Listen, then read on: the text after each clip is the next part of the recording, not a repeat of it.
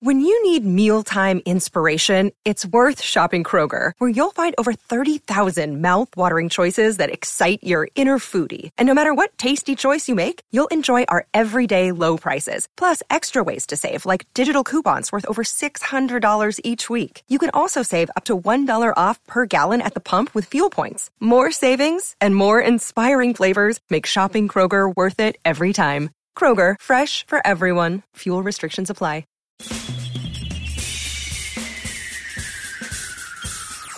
This is The Other Side of Midnight with Frank Morano. They're running a strange program, y'all. Now, here's Frank Morano.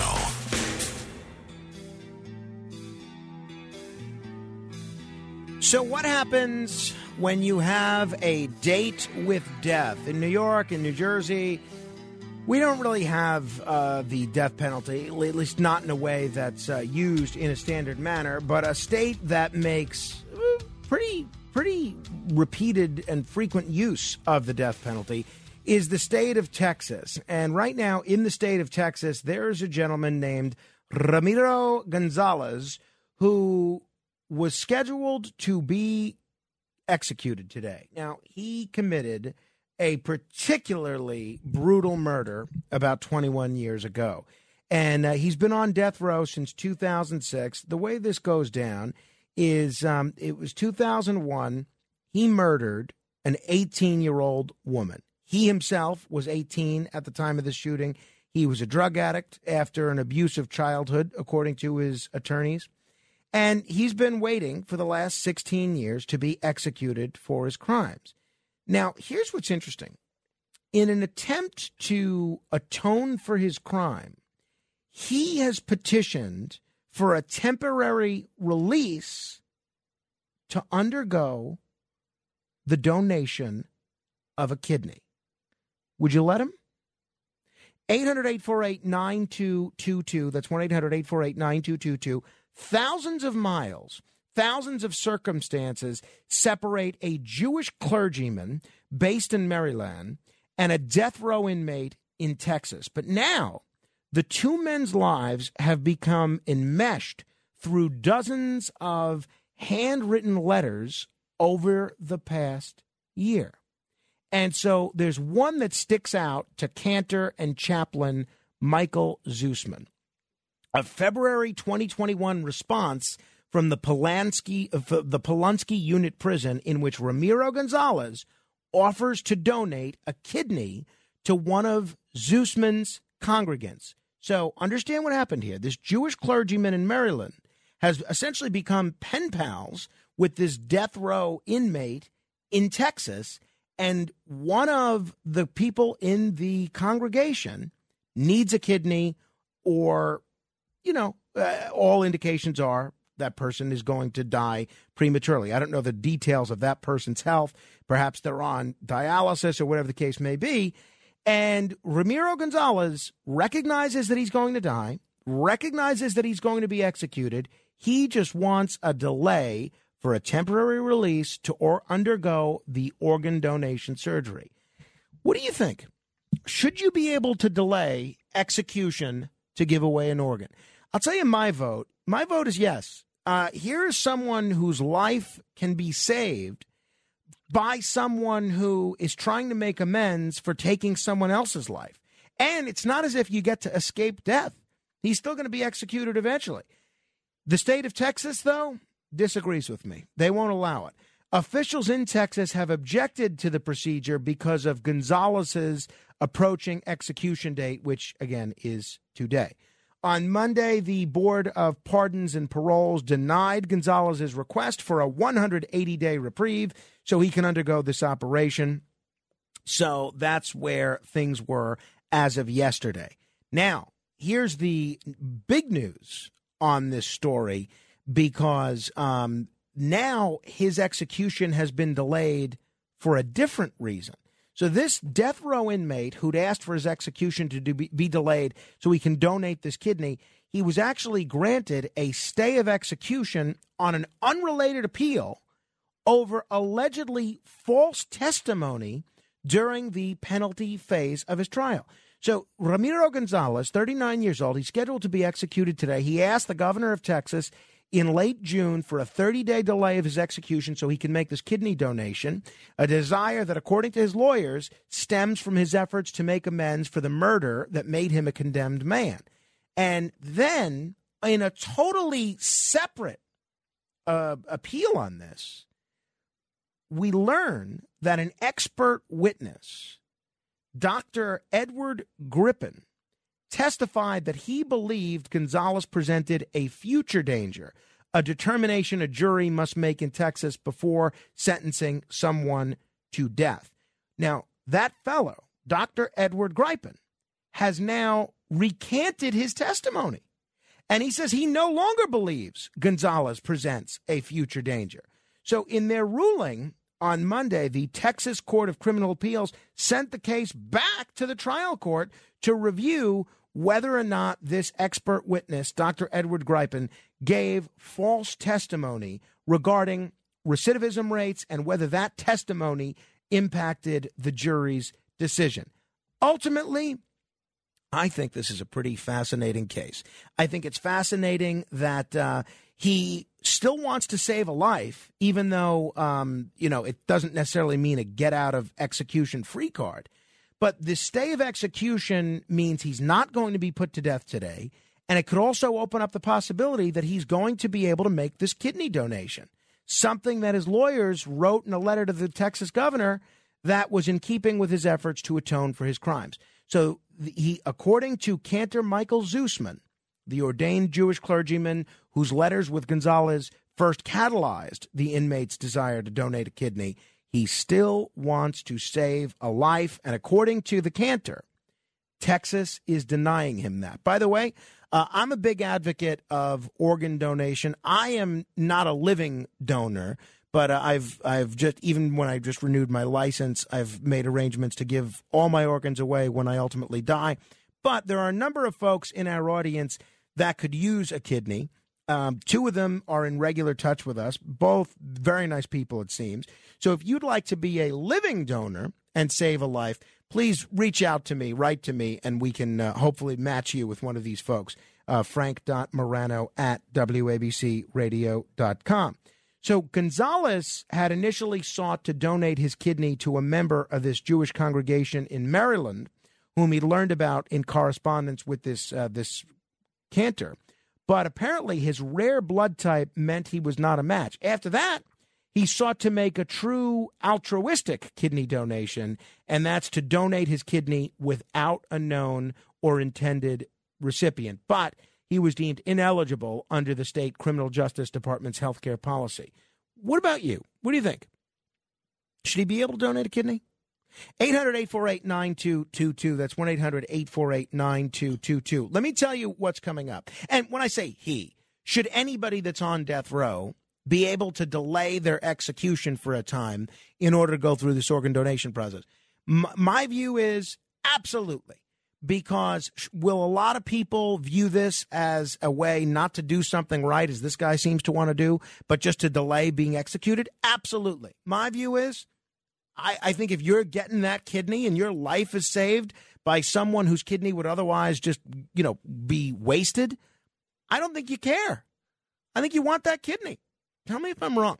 Let me tell you what's coming up. Very excited to talk in about 10 minutes with Ben Burgess. Ben Burgess is a fascinating individual. He is a left-wing guy, and as left-wing as can be, and he's the author of a book called Canceling Comedians While the World Burns, a critique of the contemporary left. And he says the left is just going too nuts with cancel culture. So we're going to talk to him about that. And then in the our third hour, they got mad at me when I say the 3 o'clock because they're afraid that people in Nevada will not be able to figure out that I'm in New York. And if I say 3 o'clock, that they will have to figure out midnight. So they get very upset with me when I say the 3 o'clock hour. It's not the 3 o'clock hour. It's the third hour of the show. So there's that. Now, in the third hour of the show, Bob Wolf is going to be here. He's a really interesting guy and someone that has probably the best voice maybe that I've ever heard on radio. He is a college and career skills readiness trainer, and he teaches something called HICA skills, HIKA. And these are the skills that are not being taught in schools. The skills that you need for a job in the modern day corporate environment, not being taught in schools. And he's going to be joined by Mark Erlenwine, who is New York State's 2022 Principal of the Year. And they've had Bob come in and talk to the students at his school about some of these skills and training them and getting them ready for a career. And very excited, one of my oldest friends and closest friends, Brian Goldstein, is here paying a visit to the studio. Brian, I've known since I think we were about 13. It is great to see you, Brian. It's great to be here, Frank. What made you want to spend a late night in Midtown hanging around a radio station? You know, I wanted to meet your crew. You wanted to meet your staff. Well, we know incredible. that's not true. No, I wanted to see you too. I'm proud of you as a close friend for a long time on on how far you've come. Well, and wanted to be here and see it in person. I appreciate it. It's great to see you, and you've always been so encouraging privately. And it's funny, I got an email yesterday that somebody that I was trying to book as a guest said that he was familiar with me going back to the public access television show we used to do, Morano Vision. So it's very funny that people still have some memory of the work that we were doing all those years ago. So it's great to see you, and I'm glad you're doing so well as well. Thanks for having me. And for people keeping track of barbecue invites, Brian was invited to the barbecue this coming weekend. He did forfeit his invite to allow someone else on the backup list to be able to receive that barbecue invite. So we'll see where that goes. All right. 1-800-848-9222. Loretta is in Brooklyn. Hello, Loretta. Hi, good evening. It's Frank, right? When last seen? I wasn't sure. I'm a first-time caller. Oh, welcome.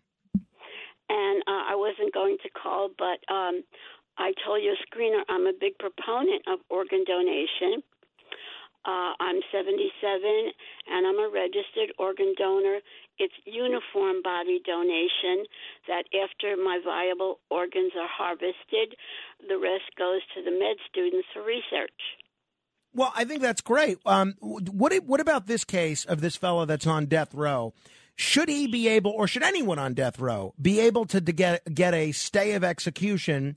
I'm saying they don't get executed. They still get executed, but maybe instead of, the day they're supposed to get executed, they get a little bit of a delay of a month, 2 months, 3 months in order to make that organ donation. What do you think?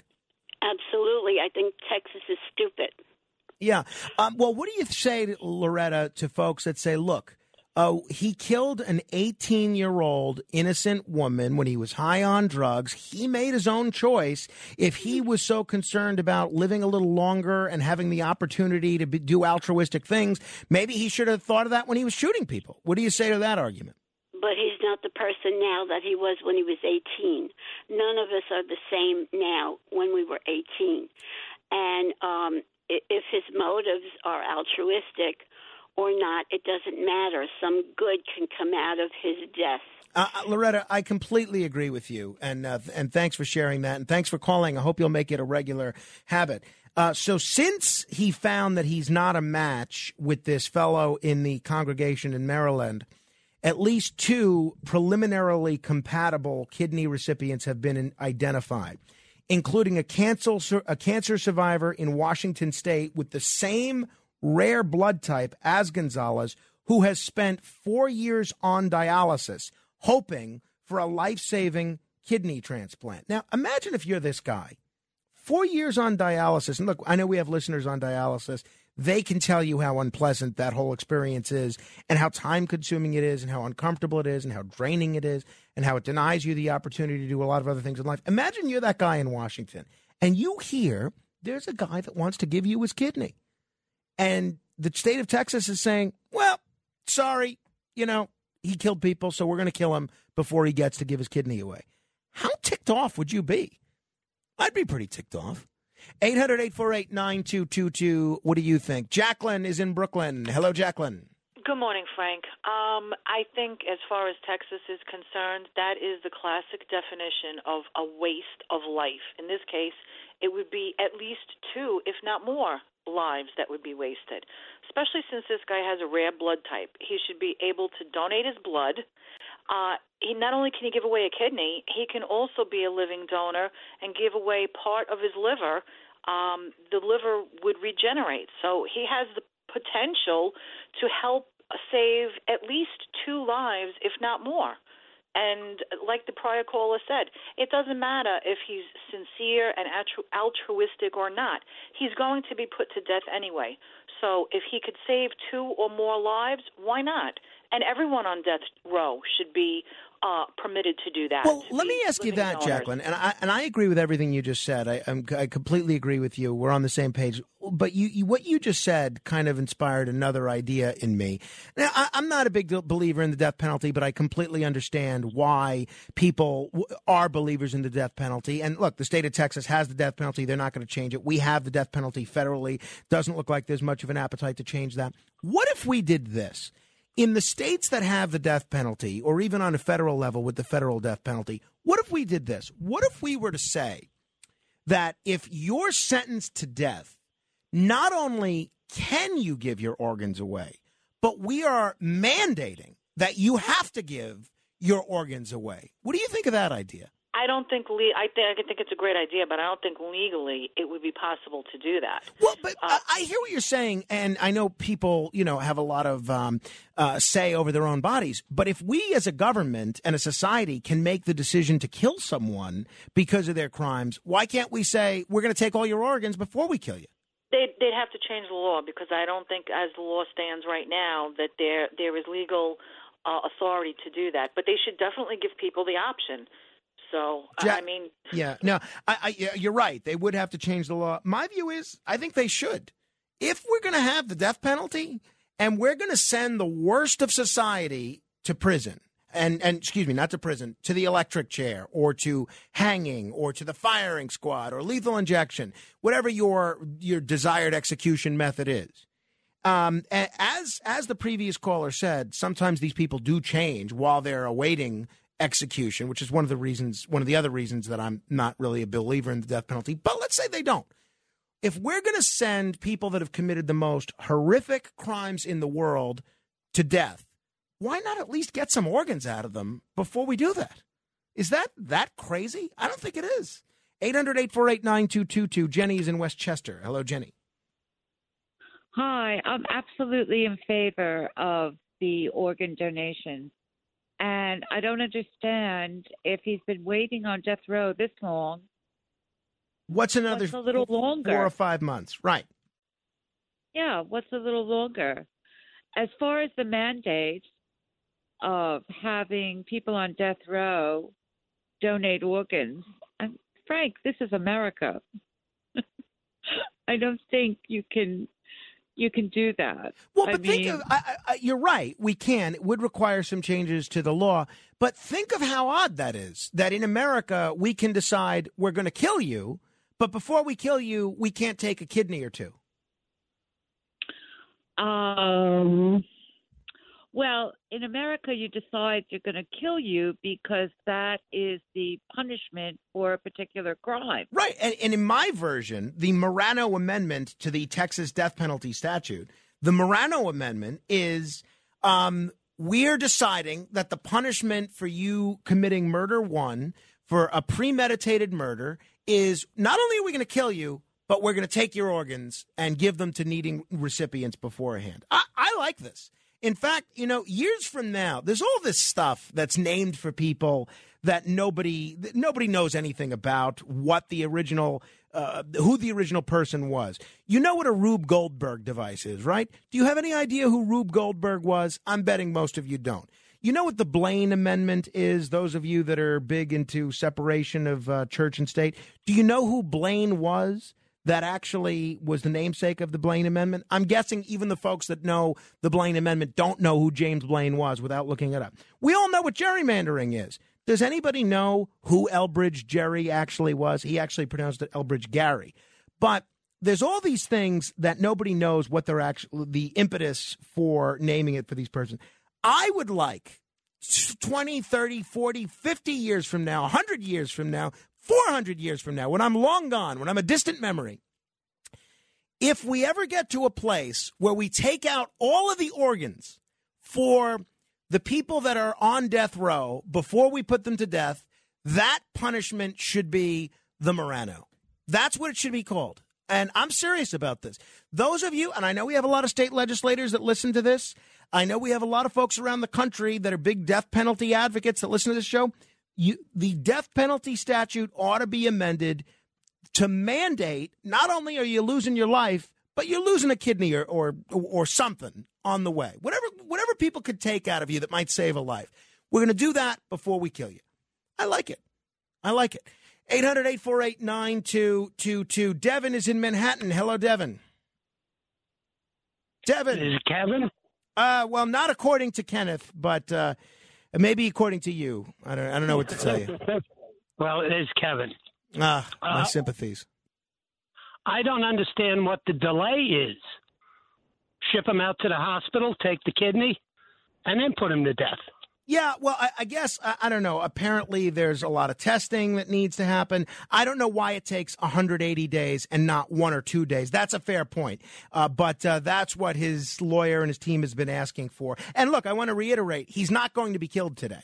He might be killed in a week, 2 weeks, 3 weeks. They've remanded this to the lower court to determine if this expert witness, Dr. Gipton, actually might have given inaccurate testimony that influenced the jury. 800-848-9222. Alex is in Brooklyn. Hello, Alex. Hey, Frank. Thanks for taking the call. Sure, Alex. Sure. I would take it a step further than just someone that's on death row should be mandated that they should have to give organs of theirs to help another person that's struggling with a kidney or whatever it is. I think that if you killed a person, even if you're not on death row, even if you're just in prison for life or even for an X amount of years, if you use your life to kill a person, then we should be able to force you to use your life to save another human being. Well, I'm open to that. Alex. I would rather, and thank you for the call. What I would rather do is maybe give, I don't know, a sentence reduction. If you're a prisoner and you give away an organ that somebody needs to survive. But I don't know how I feel about that. Even if you're not going to be, look, to me, I don't believe the government should have the right to put people to death. Honestly, I just don't. I think that's too much power for the state to have. But I'm in the minority. People don't agree with me on this question. So if we're going to say the government has the power to kill a person as a penalty, what is the harm in saying as part of that penalty, you have to give all your organs away to eligible recipients? Especially at a time when this country, the United States, is not doing well in terms of organ donation. Other countries do a lot better. In Europe, for instance, they mandate, and I've been a big advocate that we should do this here, they mandate that everyone's an organ donor unless you opt out. That's the opposite of what we have here. Here, no one's an organ donor unless you opt in. And because of that, Europe has a much easier time finding organs for people. I wish we had that situation here. 800-848-9222. Al in Yonkers has been patiently holding. Hello, Al. Hello, Frank. I wanted to say that I don't think the process of an execution should be delayed for an organ donation. I believe when it comes to this individual case that you touched on with Governor Abbott, I don't believe Governor Abbott will give a stay of the execution date. I think he would go forward with it. Number one, he's a conservative Republican. Number two, he's running for re-election. Al, let me ask you to pause there, though, and I'll let you make your comment unabridged and uninterrupted. I think a lot of the people that just called me and agreed that there should be a delay to allow him to donate the organ, I would guess that many of them are conservative Republicans. Why do you assume that that conservative Republicans would not be okay with the idea of saving a life before this person has their punishment meted out? Well, let me just give you a scenario, an individual case. In the late 70s, Ted Bundy was the serial killer who killed people in the state where there wasn't a death penalty. He escaped. He went to Florida. He killed some innocent college girls at a college dormitory, and he was put on death row. The process took many, many years for him to finally be executed. I believe the year was 1991. So the thing is, it's already a process that takes too long when you have serial killers and people who do heinous crimes. So I think if we're going to get into making delays for organ donations, I just don't think the general public would want that to occur. Well, you might be right, actually, about that. That is, that's a fair criticism, and that does happen. One person who has had a lot of tragedy in his life, and that's why I'm amazed that he is, such a nice guy, is Kelsey Grammer. Kelsey Grammer's sister was raped and murdered. Wow. And, this was someone that had killed other people before and after that.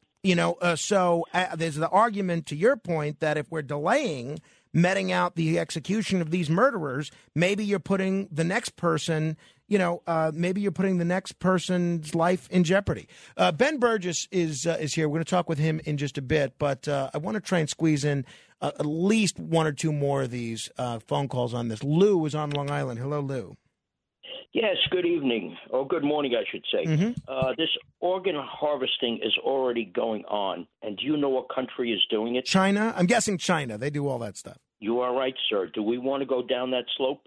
Well, look, no and yes, right? So I say no, absolutely no. I'm sorry. Lou, there are only a handful of countries on the planet that even still have the death penalty. You got Saudi Arabia, you got Iran, you got China. Now, do we really want to be in the company of those countries to begin with? I say no, but but you're willing to harvest their organs before they are put to death. That's right.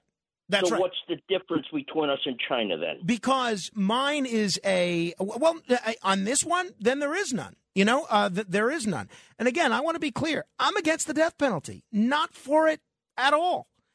If we as a society have it, I think not only should this guy be able to get a delay, but I think it should be mandated that you have to give a kidney or some essential organ. That's my take.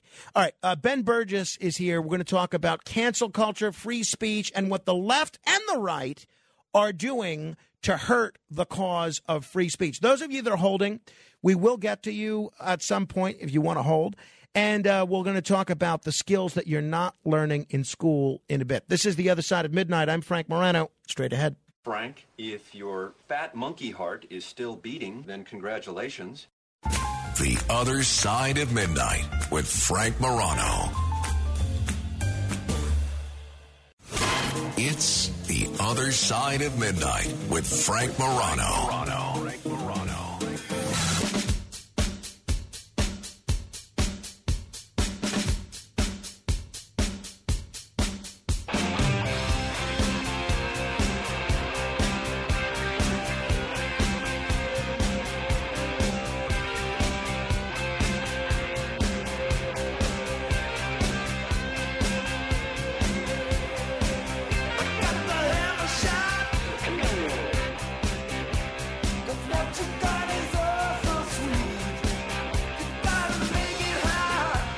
This is The Other Side of Midnight. I'm Frank Morano. I really always enjoy talking with Ben Burgess because he is maybe one of the most intellectually honest commentators out there. He has no problem calling out people that he agrees with politically for unorthodox and incoherent behavior. And I think if everybody on all sides of the political spectrum did that a bit more often, we'd be in a much better place as a country. He's also he's a podcast host and the author of Canceling Comedians While the World Burns, a critique of the contemporary left. Ben, thanks so much for joining me on the radio. Yeah, thanks so much for having me, Frank. So, Ben, the title of your book, the subtitle, Critique of the Contemporary Left, a lot of folks may assume that you're a dyed-in-the-wool right-winger, donating to Republican politicians, storming the Capitol on January 6th. Are you a right-wing guy? I'm not at all a right-wing guy. I'm a columnist for Jacobin Magazine, which is a left-wing magazine. I just heard you talk about the death penalty. I'm very much against that. I think we should have a much more humane prison system even. And if I had my way, we would have Medicare for all. We would have universal pre-K. We'd have, I think a much more, humane society. But that doesn't, the reason that I criticize people on the left isn't because I disagree with any of those goals. It's because I think that oftentimes I see people on the left doing things that I don't think advance those goals. So what exactly is the left doing wrong, the contemporary left? What are they doing that you have an issue with? Sure. So I think that, the title of that book, Canceling Comedians While the World Burns, I was kind of trying to go for the most extreme example I could of a kind of something that's just silly. That's like that makes people look like overgrown hall monitors. When people go after, in that example, comedians because of some joke they tell, which is problematic. Which I think is just kind of a distraction from any actual sources of power in our society. But I also think, that I think that there are some people, on the left who get so sort of consumed with trying to go after people who, we might disagree with, who might, maybe even say things that are genuinely offensive or bad, that I think people can lose sight of the fact that, free speech, should be an important left-wing value. I see some people, for example, sort of cheering on, corporate censorship from social media platforms, and I don't think that makes sense from a left perspective. Give me some other examples of an instance where the left has gone after someone where you think that hinders the cause of free speech. Yeah, I mean, so for example, like a couple months ago, there were people who were pushing for Spotify to censor Joe Rogan because of comments that he's made about COVID and other subjects. And I think that's a huge mistake, not because I don't have a problem with anything that he's ever said, but I think that, but because I think it's short-sighted. I think that it's wrong on principle and it's short-sighted. I think that, if you think about it, because if you want a platform like Spotify, or Twitter or any of these, that are owned by giant corporations that have every incentive to stay on the right side of the national security state, that have every incentive to oppose any kind of left program that would mean that giant corporations were paying more tax money to pay for social programs. You want them to have more sort of censorship power. I think that's ultimately going to be very bad for us. I mean, like a very simple example of that would be, imagine if in 2002, during the lead up to the Iraq War, Spotify had existed then and podcasts had existed then, and it had like really strict policies against misinformation, like some people were advocating for Rogan on Spotify.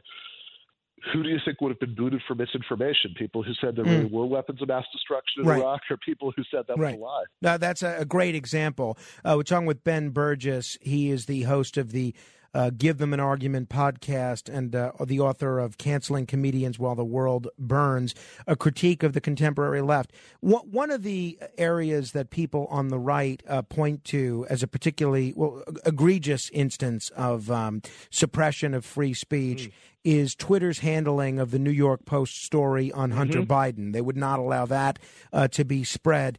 What about something like that? Would you have been okay with allowing the New York Post editor to share that article on Twitter and on social media in general? Yeah, absolutely. I think I actually think it's an incredibly disturbing precedent that a real news story, was blocked in that way, kind of at the behest of of a powerful person. And I could actually understand. I actually think if like somebody who's a conservative or a libertarian said they were fine with Twitter doing that, I could understand, because they could say, well, that's a private company. They could do whatever they want. But I think that people on the left correctly understand that private companies can exercise a lot of power, and that's something that we should worry about. We shouldn't just say it's a private company, so whatever, there's nothing to see here. What about the suspension by Twitter and Facebook of Donald Trump? Is that something that you have an issue with? Yeah, I mean, I have concerns about that too. I mean, I think that I don't like Donald Trump. I think that I think that he was lying about the election that he lost, and I do think he's at least morally responsible for inciting people about that. But I think that when this corporation sort of flexes this power that, like, oh, we can even stop a sitting president of the United States from communicating with people, that's a precedent that worries me. I can imagine circumstances under which, like, President Bernie Sanders, ran afoul of the social media companies. I wouldn't like that either. How about something like vaccine misinformation? That became a big issue where people were seeing their social media accounts suspended for putting out inaccurate information about COVID or about COVID vaccines. Where do you come down on that one? Yeah, I mean, again, I've got all 3 jabs. I've got my booster. I think I would encourage everybody to get vaccinated. I think that the stuff that people are objecting to when they talk about COVID misinformation, I think is often real misinformation. But I worry about making, like, Twitter, for example, the arbiter of truth, because again, I don't trust them to make the right calls. Every political argument is to some extent an argument about facts. It's never just about values. We talked about the weapons of mass destruction example, or even something as mundane as when people argue about, you were talking about the death penalty earlier, whether the death penalty really deters crime or not. That's an argument about facts. Whether raising the minimum wage would lead to job loss or not, that's an argument about facts. If some workers at an Amazon warehouse allege some horrible abusive labor practice, then right. Amazon says it never happened. Who's to say if it did or not? Right. Yeah, exactly. Right. And I don't trust a few sort of billionaire tech CEOs to make the right decision about that. And I think I'm willing to make the trade that, sometimes people will say things that are false and might be really damaging, but I think that we're all still better off with more expansive free speech protections. I certainly agree with everything that you said.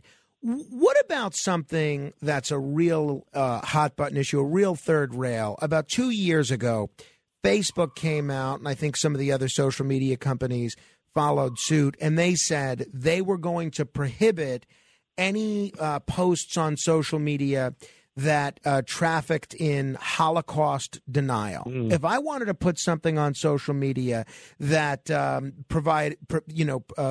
put out evidence, quote unquote evidence that the Holocaust never happened, which we all know is not true, would you be okay with me doing that? Yeah, I mean, I think that, again, the issue is not like whether the substance of the view is good or bad. I mean, anybody who said the Holocaust didn't happen, I think is disgusting. But do we think that it's a good idea to have the social media companies be making these determinations? Also, keep in mind with an example like that it's not like when they institute policies like this, it's not like there's some human being who's going to spend like an hour looking at any post that's flagged as violating the policy and deciding whether or not it was a good flag. Most of the stuff is going to be done by algorithms. Oftentimes it's pretty mindless. So the algorithms have a hard time telling what's even a real example versus like people will get their videos taken down off YouTube when they're debunking COVID misinformation because they're using some of the right words, And so, I mean, again, would I be happier if, like no Holocaust denial, propaganda was being put out?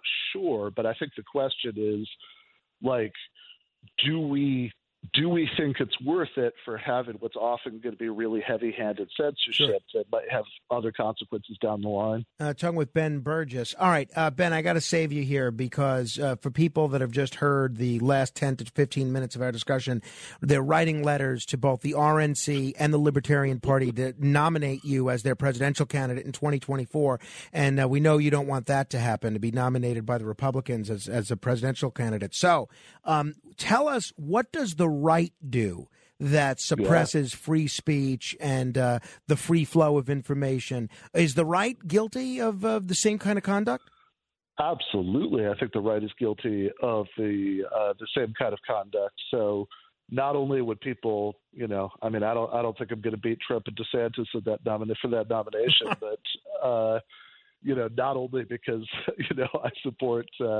I support Medicare for all and et cetera, but also because I think that I absolutely don't think that the right is serious about free speech. So, just a couple of really quick examples. I think that if you look at, I just mentioned Ron DeSantis, if you look at the bill that is sometimes called "Don't Say Gay" that was just passed in Florida, or similarly when you look at bills that are allegedly targeting critical race theory that have been introduced in different state legislatures around the country, they're often very vague. I think that any teacher who knew what was good for them and wanted to keep their job, who's in a state where something like this passed, would be very worried about certain very broad topics that you don't want to discuss those in your classrooms because you don't think that you don't want somebody accusing you of doing critical race theory or saying something that would touch on gender identity or sexual orientation in the Florida example. And I think that really shuts down critical thought. That you want a school system where people expose all sorts of ideas, and they discuss them in the classroom, and people could make up their own mind.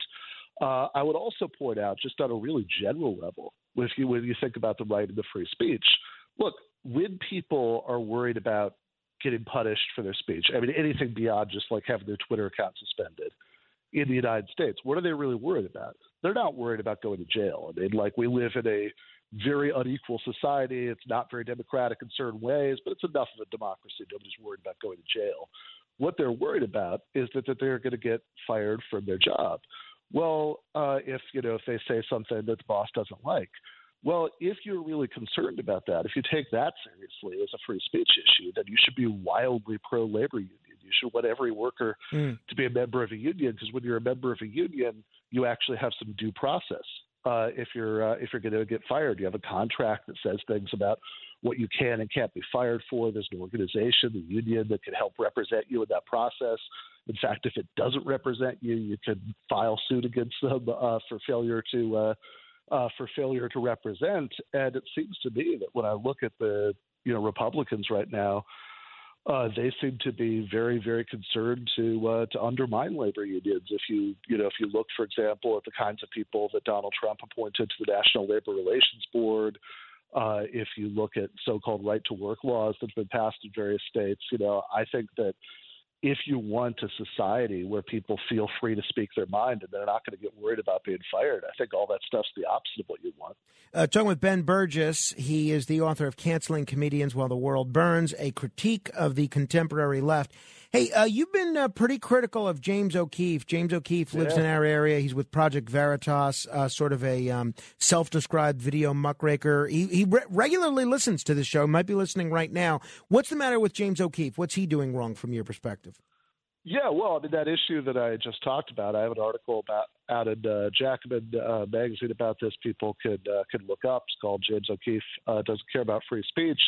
And it makes exactly this point with regard to a series of videos that O'Keefe did about the New Jersey Teachers Union, the main one, the New Jersey Education Association, where they seem to be very upset about, how they'd send hidden cameras into the New Jersey Teachers Union convention. And some of it was just sort of minor bad behavior of the kind that you're going to find among any large group of people at a convention. I guarantee you that at CPAC or at the RNC, you'll find some people swearing or using casual, or engaged in casual drug use at the convention, and so they found some of that. But also, a lot of it seemed to be about teachers expressing these uncensored, very raw views about then New Jersey Governor Chris Christie. And it seemed like they were actually upset about the fact that the New Jersey teachers unions being there allowed teachers to be less worried about being fired and a little bit more willing to speak their mind. Again, I think that if they were genuinely in favor of free speech, I think they would have the opposite priorities in many ways. I think they would be sending hidden cameras into meetings where Starbucks managers are plotting out union busting strategy. Just about out of time here, Ben. Two final quick questions. One, I'm guessing Biden is not your first choice for 2024. Who is your first choice? That is, yeah. Well, you're correct that Biden is not my first choice. I'm worried that could be a catastrophe, as I think anybody who's paying attention to poll numbers is right now. Obviously, in 2020, my candidate was Bernie Sanders. I doubt he's going to run again, which is a shame. I'm a huge fan, but if not, an interesting alternative might be John Fetterman if he wins his race against Dr. Oz. Okay, John Fetterman. That's the first time I've heard that. And then lastly, tell me how you view the situation in Ukraine when their conflict with Russia, namely the United States involvement. I know a lot of progressives were a little upset that Bernie Sanders, who once published a recording of himself reading Eugene Debs' speech into the congressional record, he voted, as did Alexandria Ocasio-Cortez, Rashida Tlaib, Cori Bush, and Jamal Bowman, for $40 billion in military and financial aid for Ukraine. How do you view the Ukraine situation generally and that vote specifically? Yeah, I actually had an article in Current Affairs magazine about this. It's called Congressional Progressives Need to Do Better on Foreign Policy, but that doesn't mean Republicans are doves, where I argued that the Republicans who some people hold up as being better on this, like, Josh Hawley, really aren't. But that said, I am very critical of that vote that you're talking about. I think that that's a lot of money going to the military-industrial complex that could be going towards healthcare and education. And I'm also very worried about U.S. involvement in general in the war in Ukraine, because it's an incredibly dangerous situation. I mean, it's a war that involves the world's other major nuclear power, and this could be an absolute disaster. And so when I see these headlines, like U.S. intelligence, these were both in the New York Times. U.S. intelligence sources brag about helping to sink a Russian ship, helping to kill Russian generals. I'm very worried about that, right? Because I think that's really playing with fire. I think that what Putin did in the Ukraine, is currently doing in Ukraine is disgusting. But I still think that we'd be much better off with if Biden and other Western leaders were trying to engage in some kind of peace negotiations, so we can all step back from the brink. We have to leave it there. People could check out the Give Them an Argument podcast or the book, Canceling Comedians While the World Burns, Ben Burgis. Hopefully we could talk again soon, Ben. I like that. Thank you. If you want to comment on any portion of our discussion, 800-848-9222. Straight ahead. The Other Side of Midnight. It's The Other Side of Midnight with Frank Morano.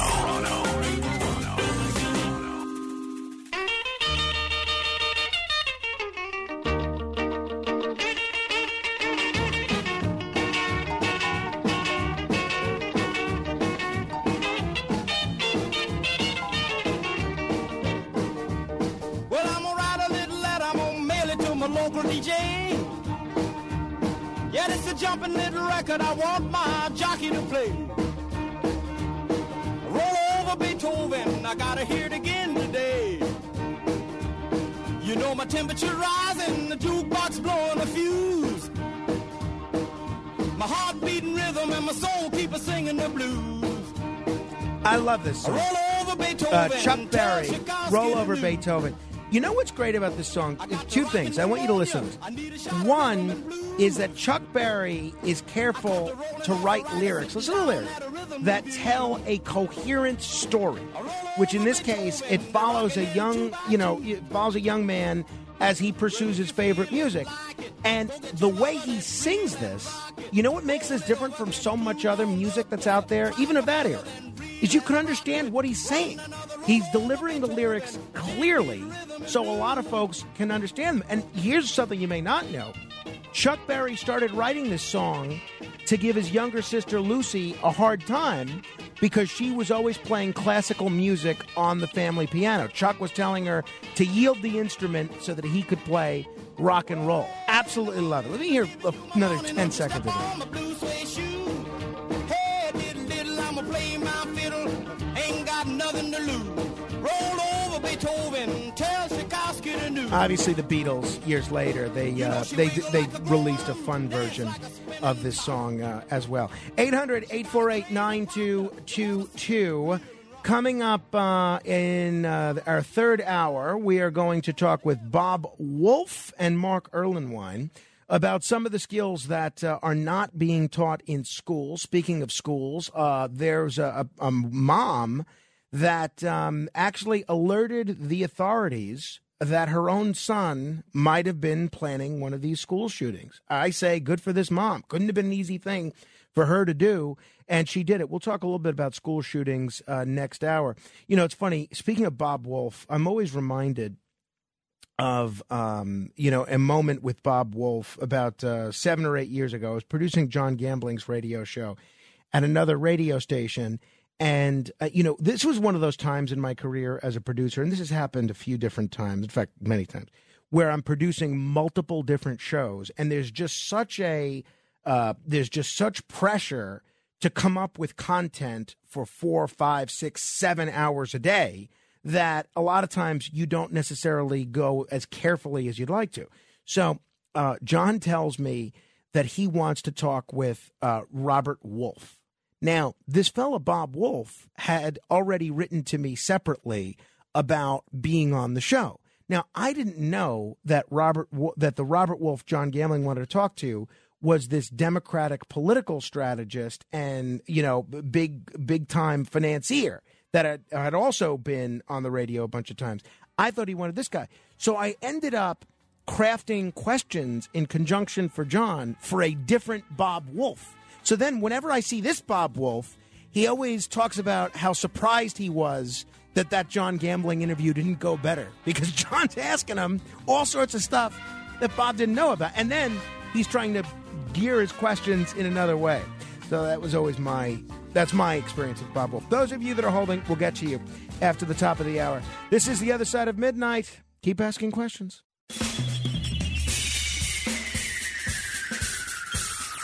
This is The Other Side of Midnight with Frank Morano. They're running a strange program, y'all. Now, here's Frank Morano.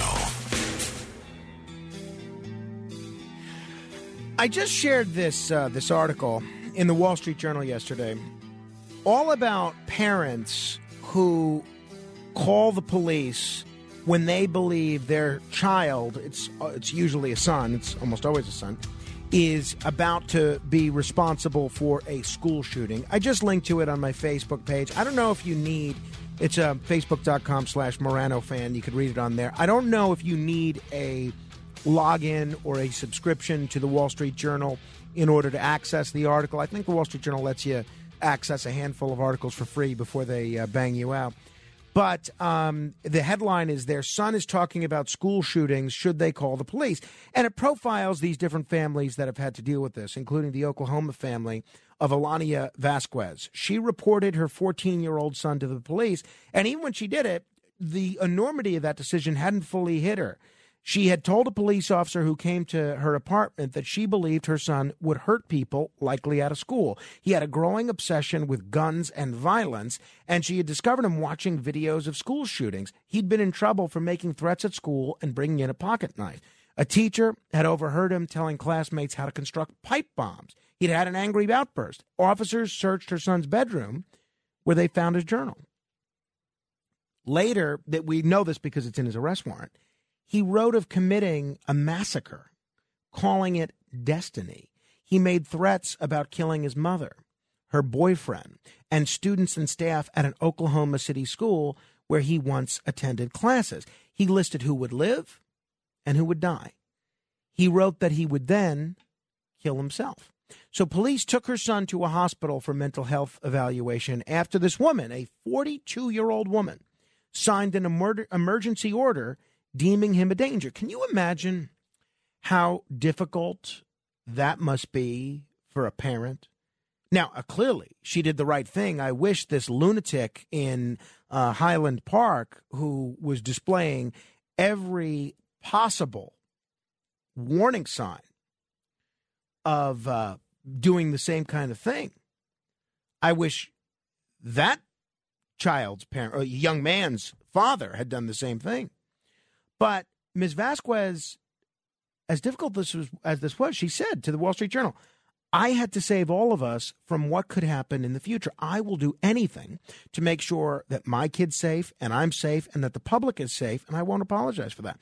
So as mass shootings by young people have become more common, so have the questions asked afterwards, including by people like me. Were there signs of potential violence? Could someone have done something?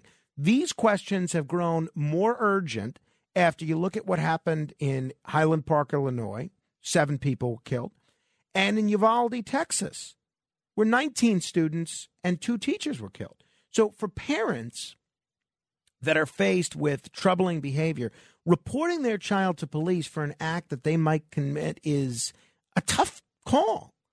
You know, you fear for the consequences, emotional, social, legal, even after making the decision. I'm sure a lot of these parents wonder if they made the right thing. So it just really underscores that we're living in a new era. And one of the things that everybody tells you, but which I don't know that you really fully appreciate until it happens to you, is that you look at the world differently when you are a parent. And that's certainly the case for me. I'm a parent for all of 7 months, and all I think about is what's going to happen when my child is in school. And the distinct possibility that there could be a school shooting. Now, school shootings still are very rare in the grand scheme of things. As common as they seem and as horrible as they are, they still are, in the grand scheme of things, very rare. Which leads me to this 2-part question.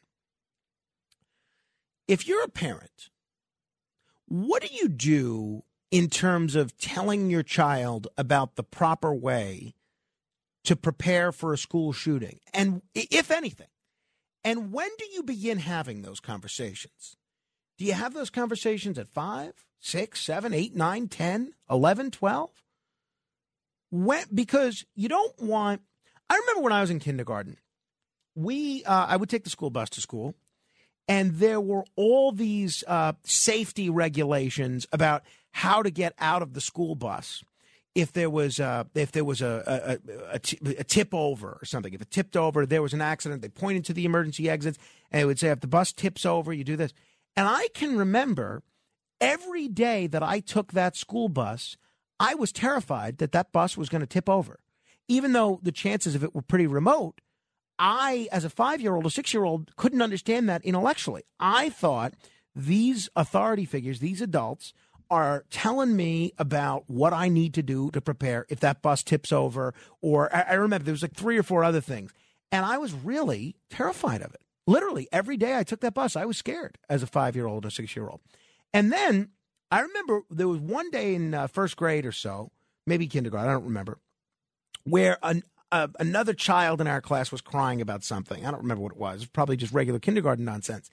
And the other kindergartners and I were speculating about why so-and-so was crying. And I said to this other kid, maybe he's afraid of the bus that he takes tipping over and getting into an accident. And the kid I was talking to, finished my sentence. He finished the same kind of language that they used in the drill because he was afraid of it too. These drills did make us afraid of the school bus. So how do you prepare your child, and at what age do you prepare your child for the possibility of a school shooting? 800-848-9222, 1-800-848-9222. And second question is, should there be school shooter drills? Is there a right way to do them? Because this mass shooting in Uvalde has added new fuel to long-running conversations about the drills that schools use to prepare for shootings. how to help students develop routines that they can rely on in case of a crisis, but without traumatizing them. And the other thing I wonder about is if these kids, and I wondered the same thing about the media coverage of these school shootings, and I said that I had concerns about this at the time. If these children are seeing school shooting drills or participating in school shooting drills every week or every month, let's say, does that put something in their head about a school shooting? I'm not even talking about terror. I'm talking about it. Does it give them the idea that maybe a school shooting is something that they, if they're disturbed or mentally off balance, might want to do? Lastly, I realize I'm throwing a lot at you here, and these are subjects that are usually way too weighty for me to be doing at this time of the morning. Lastly, do these school shooting drills, if children are participating in them, do they make would-be school shooters more effective at beating the system? You could take those questions any way you want. 800-848-9222. How do you prepare your child, if you're a parent, for a school shooting? And at what age do you begin to prepare them? Should schools offer school shooting drills, or does that have the dual dangers of, one, traumatizing children, and two, helping would-be school shooters have the idea of doing something like this? You have, on the one side, advocates for hardening schools. They've pushed for exercises that teach students how to jump out of classroom windows and even fight back by throwing objects like erasers and books at the attacker. In recent years, some school districts have even added elements to their drills intended to make them seem more like a real attack. The sound of real gunfire. Can you imagine that? There are school shooting drills in schools these days that have the sound of real gunfire. I don't know how I'd feel about my child participating in that. The officers firing blanks through school hallways and the use of prop or toy firearms. On the other side of the spectrum, some advocates for things like stricter gun laws have long questioned the value of these student drills, saying they put the burden of responding to gun violence on the backs of children whose school experiences have been changed by these routines. So, after years of encouraging schools to better prepare for possible shootings, some states, and most recently Washington and New Jersey, have moved to more clearly define what sort of student drills are appropriate and effective. State lawmakers have sought to limit these realistic simulations, which have drawn a lot of criticism from some safety experts and some child well-being researchers. What do you think? This is something where I don't even pretend to have an idea of what the right thing to do is. A new law in New Jersey, signed in January, before Uvalde, before Highland Park. I realize Highland Park was not a school shooting, but it was before all that. New law in New Jersey that was signed in January requires school drills to be age appropriate. Well, who's to determine that? It prohibits role playing. It prohibits the use of fake blood. It prohibits the use of real or prop firearms or the simulations of gunshots, explosions, or other sounds or visuals that may induce panic or a traumatic response from a student or school district employee. So is New Jersey going in the right direction? Is Washington going in the right direction? What do you think? School shootings, especially rampage-style attacks, as we saw in Texas, are, I can't stress, they are statistically rare.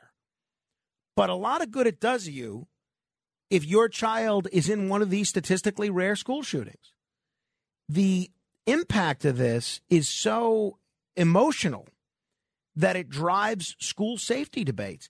And this is the discussion that parents and policymakers are having around the country. There were calls for action after shootings in Newtown, after shootings in Santa Fe, Uvalde. There were calls for the broader use of school drills, and there were even some state laws that mandate them.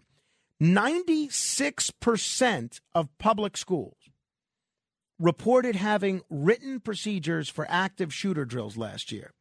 98% of schools reported procedures for lockdown drills, which is a term that some administrators use synonymously with active shooter drills. But there's a lot of variation in how educators and policymakers can use those terms, and there's a lot of debate about how realistic these drills should be. What say you? 800-848-9222. Let me begin with Larry in Brooklyn. Hello, Larry. Yeah, hi, Frank. I was disappointed that you pushed past the question. I would have rather you just left it at the question as why are these things happening? And I take issue with you saying they're exceedingly rare because I view that as why so they're statistically rare?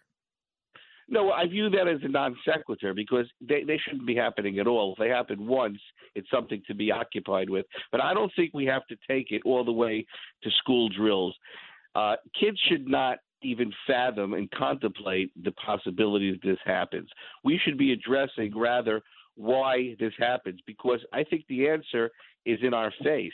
And the answer basically is people don't care about other people these days. When they see a potential for violence, and by the way, that's why this father of the Highland Park shooter must be prosecuted, because this guy is an example of someone who didn't care, and because it was his son. So he thought he had a right not to care. But no, you don't have a right not to care whether it's your son, whether you're a teacher, an official. You see a potential for violence, you have to speak out, because the human species has gone down. We've gone down as people. We don't care about other human beings anymore. We don't report violence, and that engenders violence.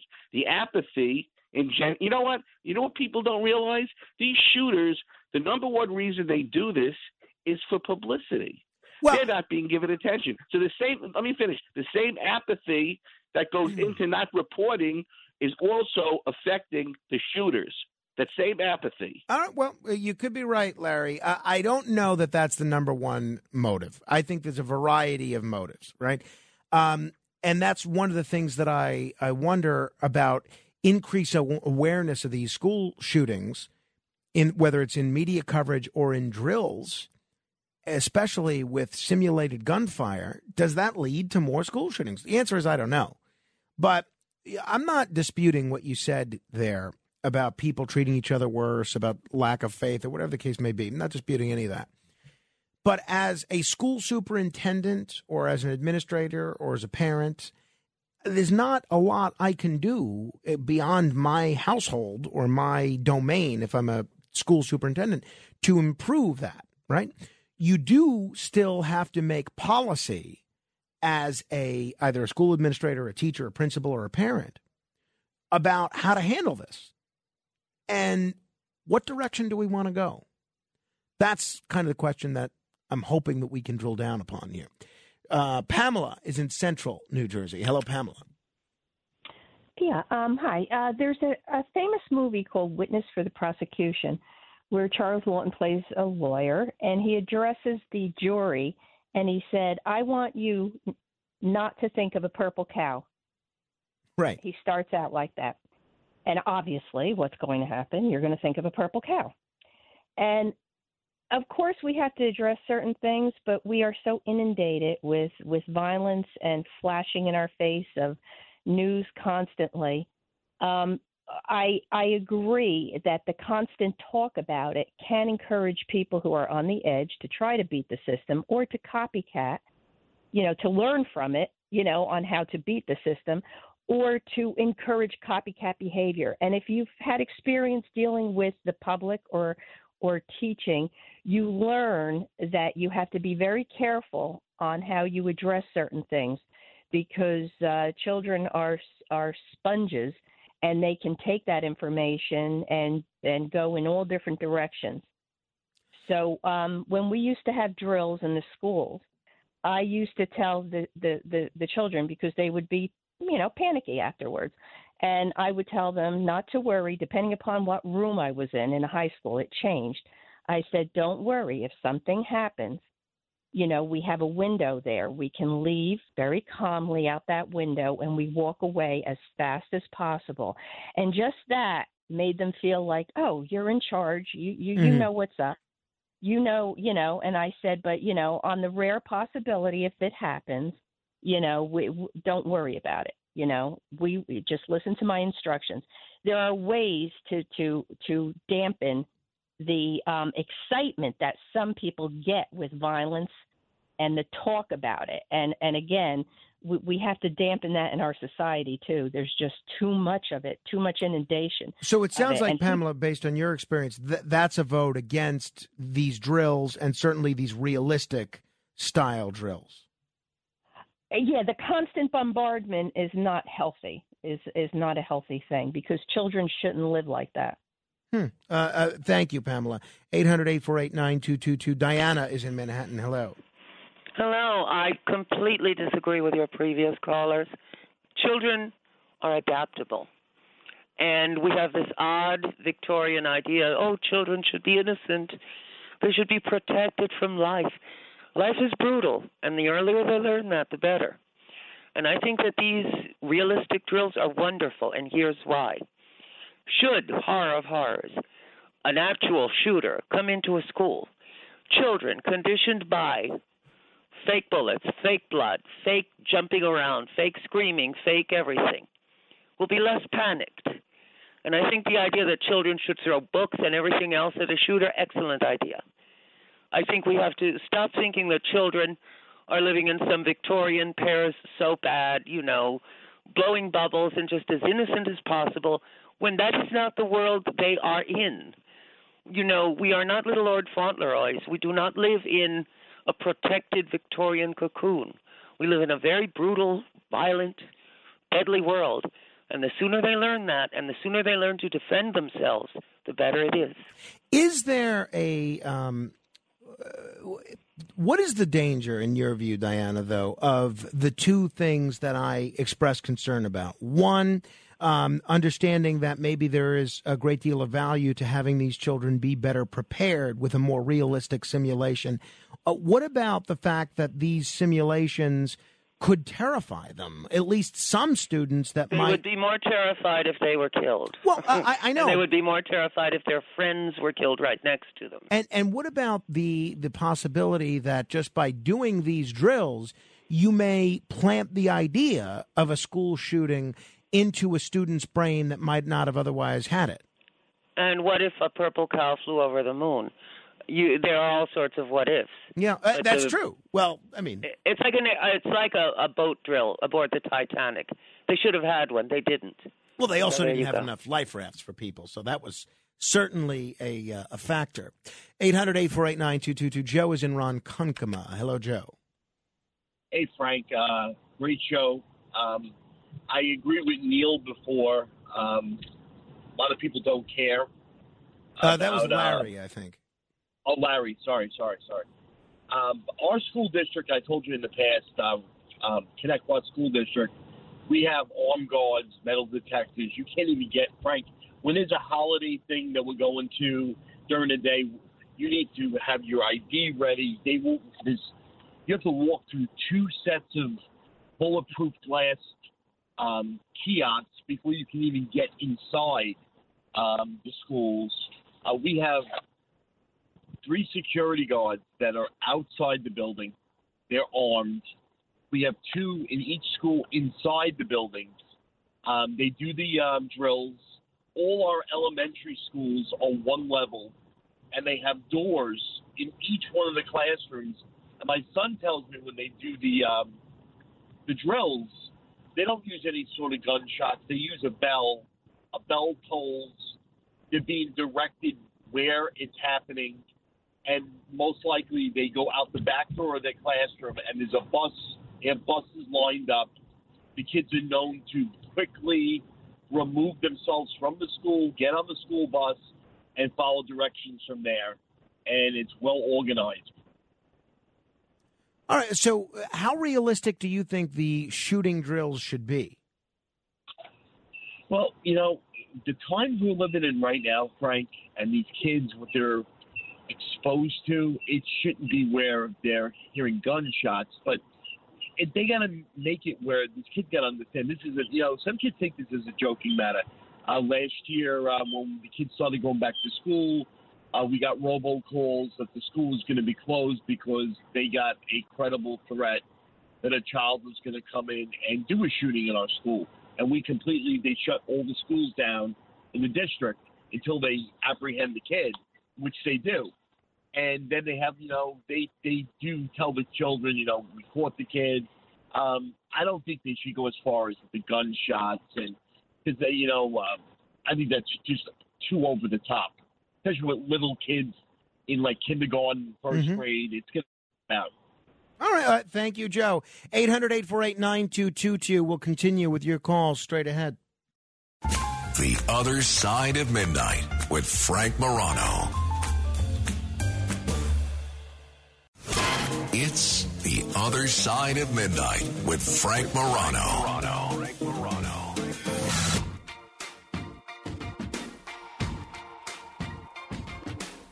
I used to bite my tongue and hold my breath, scared to rock the boat and make a mess. So I said quietly, agreed politely. I guess that I forgot I had a choice. I let you push me past the breaking point. I stood for nothing, so I fell for everything. You held me down, but I got up, already brushing off the dust. You hear my voice, you hear that sound, like thunder gonna shake the ground. You held me down, but Herschel Walker is obviously a retired football player, a great football player. I've had the opportunity to interview him, a very interesting guy as well. And right now, he is the man that could determine which party controls the U.S. Senate. And look, obviously, a lot's been written over the last few years that he's become politically active over, over his history, which is, somewhat sordid. But yesterday, he had some interesting things to say on the subject of the Green New Deal. And I do wonder if he was talking about climate change at a forum in Georgia. And I do wonder if it's remarks like this which could cause some independent voters that are not happy with the Democrats running things in Washington to cause them to go the other direction. Listen to Herschel Walker's remarks and then tell me analytically whether you like Herschel Walker as a Senate candidate or whether you don't like Herschel Walker. Do you think these comments are going to hurt his candidacy? And should they? This is Herschel Walker, I guess this is now 2 days ago, in Georgia. That he got rid of the pipeline. Get rid of the pipeline. Get rid of our energy.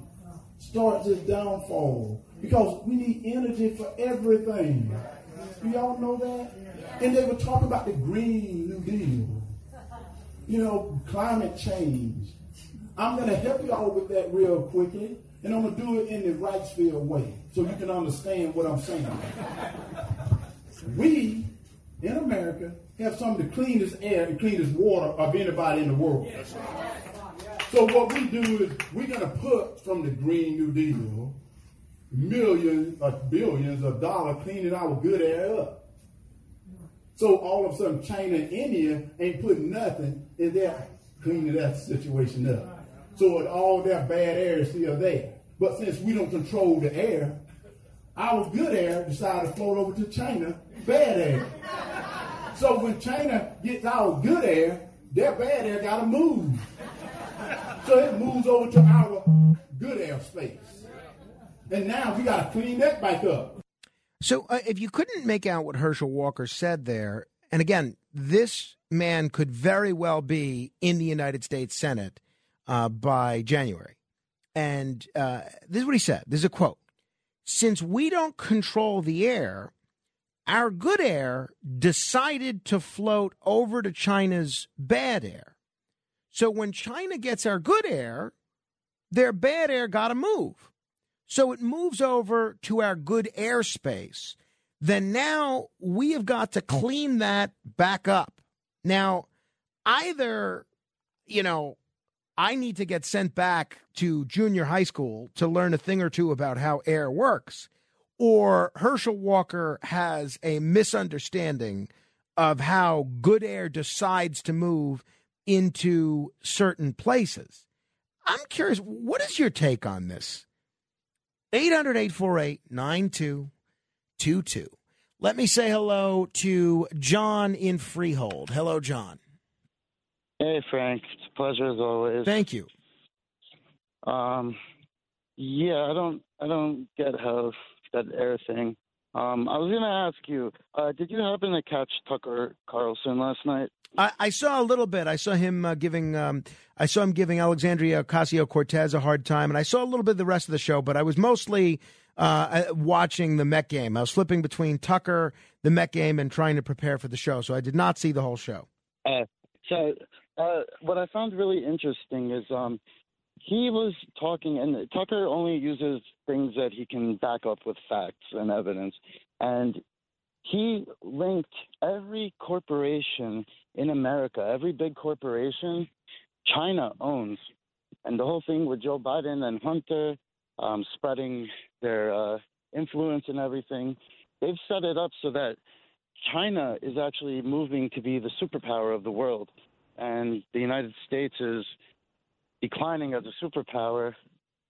And I was just shocked by that, because they literally left the gold mines and all the in Afghanistan, like all the minerals and everything, they left it for the Chinese to take instead of us taking it, and the weapons and everything. Well, so obviously, I didn't see the show or that particular segment, so I really can't comment on that issue specifically. But I think China is very interested in being a G1. They don't want to be part of the G7. They want to be G1, the top dog economically and in terms of every other measure of how countries track progress. So I haven't seen that. And I think if you look at how the Chinese government does things now, a lot of it is, based on getting in bed with corporations. Some of it's done with things like manipulating the currency. Some of it's done with things like stealing intellectual property. Some is done with allowing, private sector entrepreneurs in China who grease the right politicians to be able to violate any semblance of, workplace or safety regulations.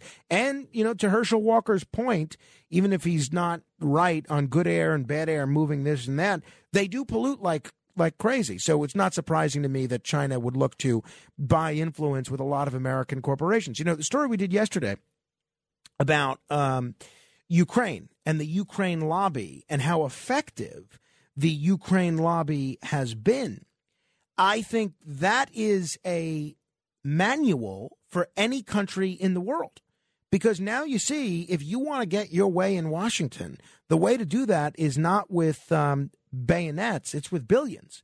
So if you can buy the right lobbyists and buy the right PR people to not only do outreach to policymakers, but to think tanks, academia, and media, you're going to be in a much better position to get your agenda enacted.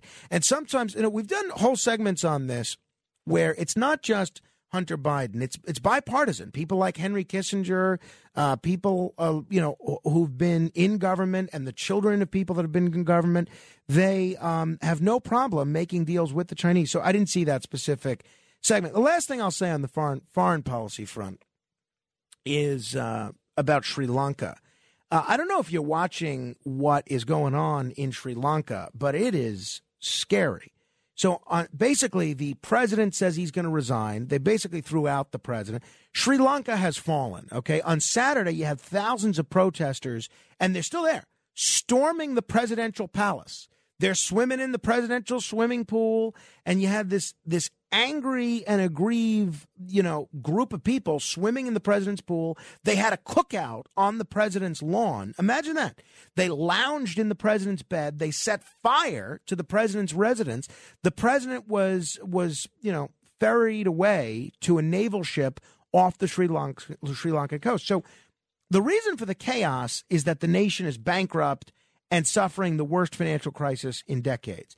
people are struggling. Millions are struggling to buy food, medicine, and fuel. So in a year, between June of 2021 and June of 2022, food prices rose by 80%. Now, imagine you as an American, who I imagine even the poorest among us is doing better than a middle-class Sri Lankan. Imagine you as an American have to deal with food prices going up 80%. Inflation in 1 year, we're upset about 8% inflation. You know what inflation is in 1 year over there in Sri Lanka? 55%. So since the start of the pandemic, 500,000 people have fallen into poverty. So if you've never really paid attention to Sri Lanka before, which is, I'm embarrassed to tell you, I really didn't know where Sri Lanka was, but it's off the southeastern coast of India, you might think this is just what goes on in developing nations. That's not true. The truth is that Sri Lanka had been gradually rebuilding itself after decades of civil war. And then this happened. And unfortunately, the sad truth is we in the West had a lot to do with this. And Michael Schellenberger had an interesting column on this.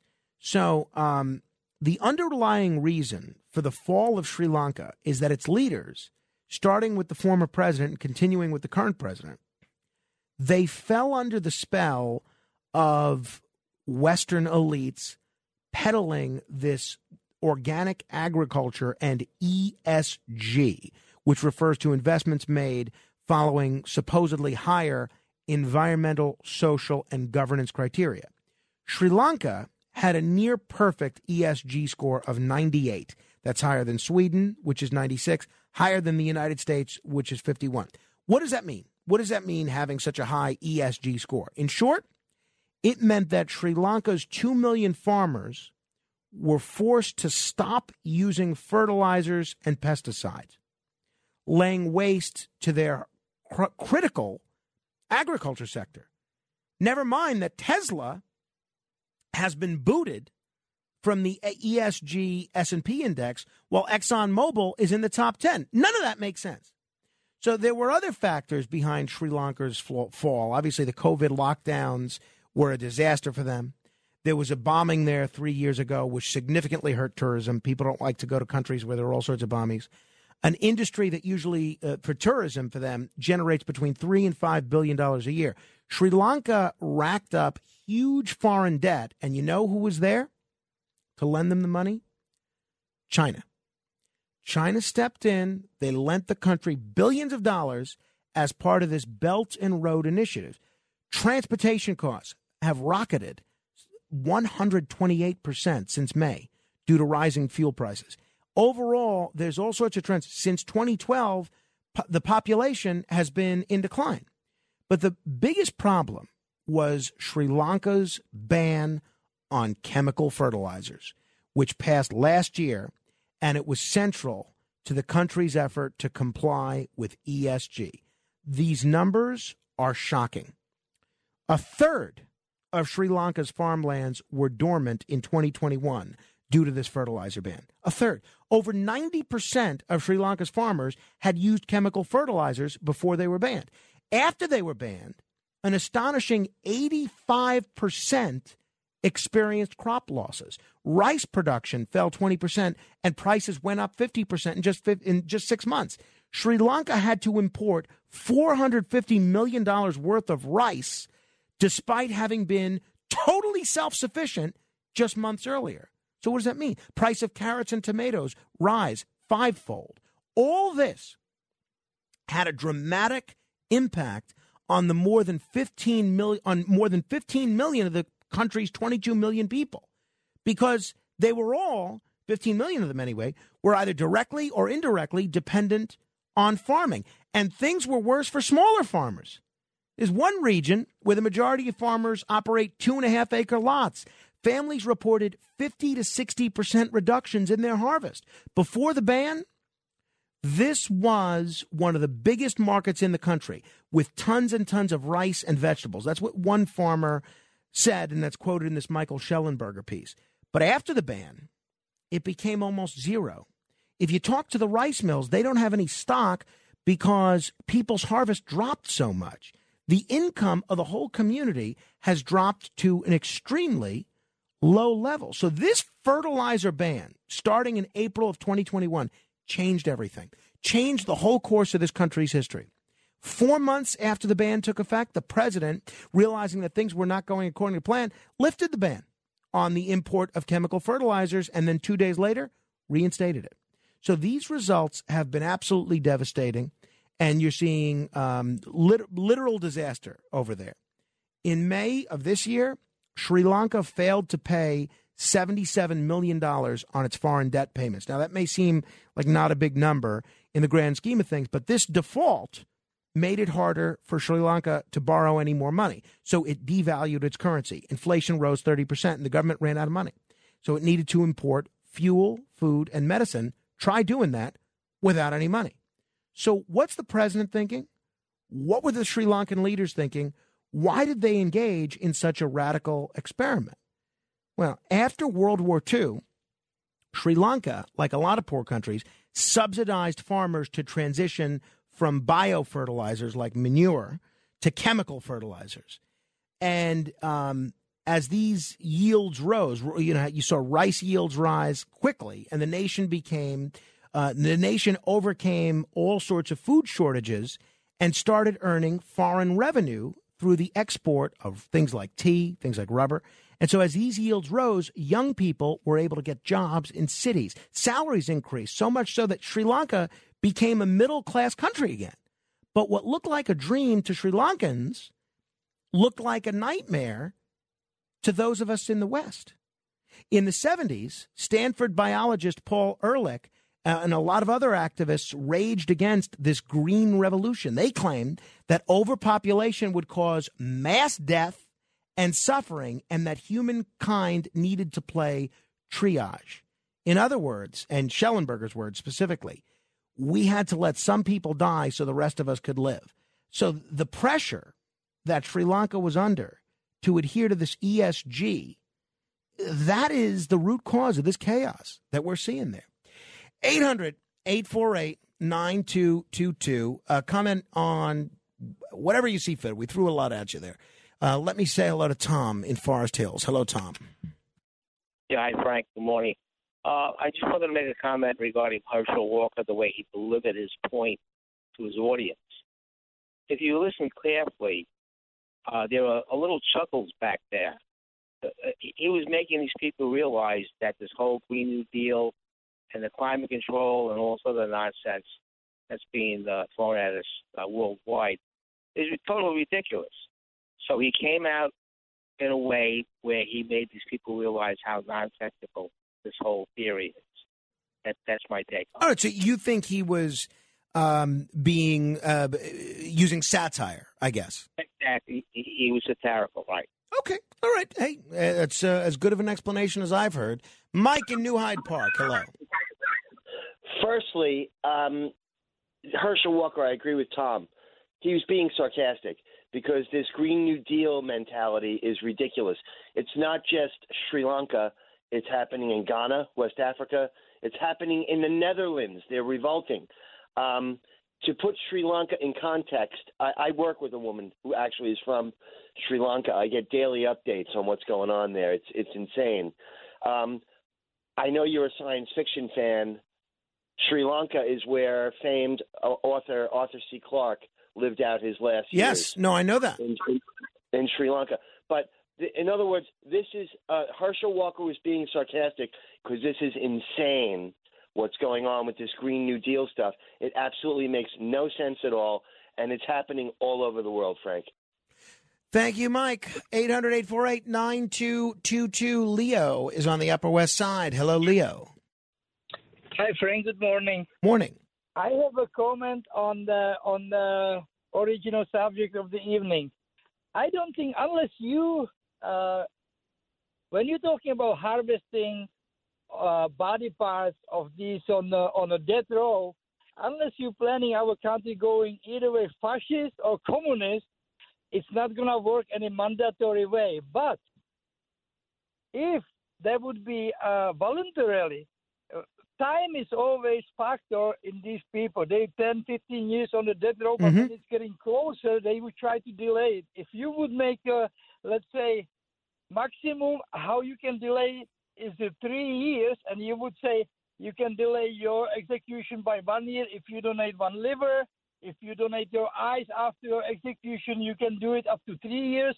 There would be maximum limit. You probably can get better results than with some mandatory way. You know, Leo, that's way, not Morano way. Okay. Yeah, fair enough, Leo. That's not a bad suggestion, actually. I kind of like that as a good stopgap, maybe a good compromise. Alyssa is in Manhattan. Hello, Alyssa. Hey, Frank, how are you? Good. I hope I can still comment on the school shooting. It's your dime, Alyssa. Comment on anything you like. All right. I wanted to respond because I strongly disagreed with your caller, Diana. One thing she neglected to take into account about young children is that first, their brains are not fully formulated yet, so they're not emotionally equipped to deal with certain levels of trauma. And also, they don't have the life experience that goes along with that.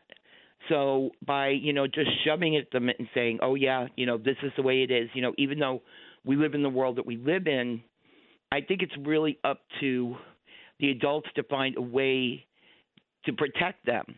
So what would you do? Let's say as both in a school administrator, if you're in their shoes or just in the shoes of a parent, what do you do in both cases?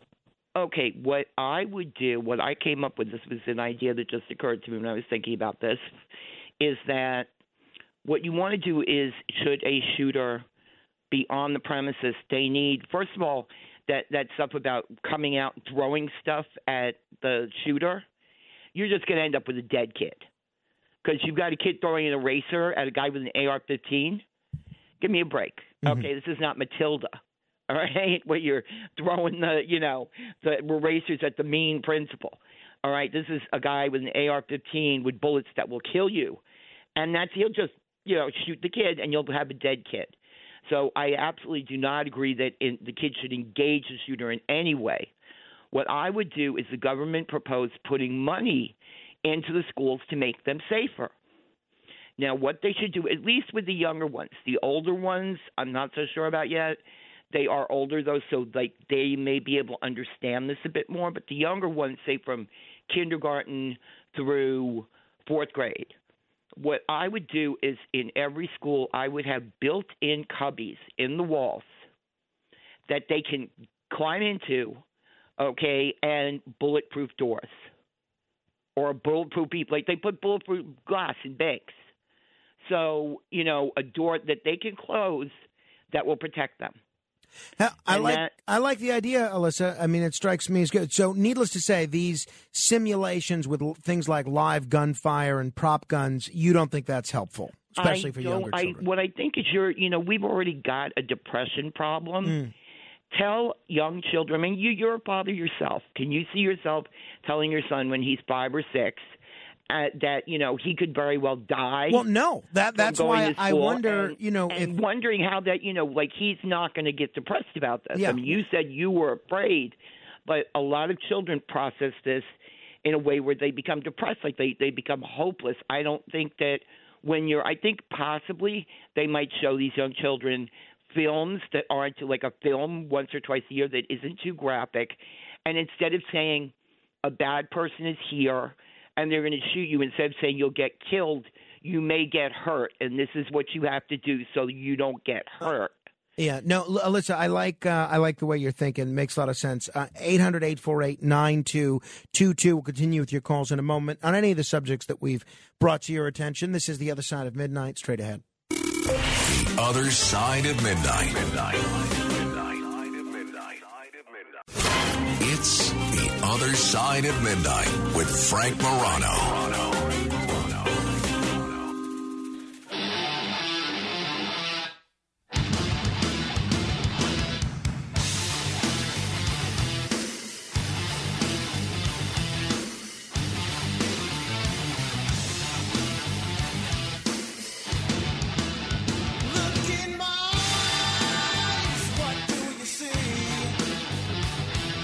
The cult of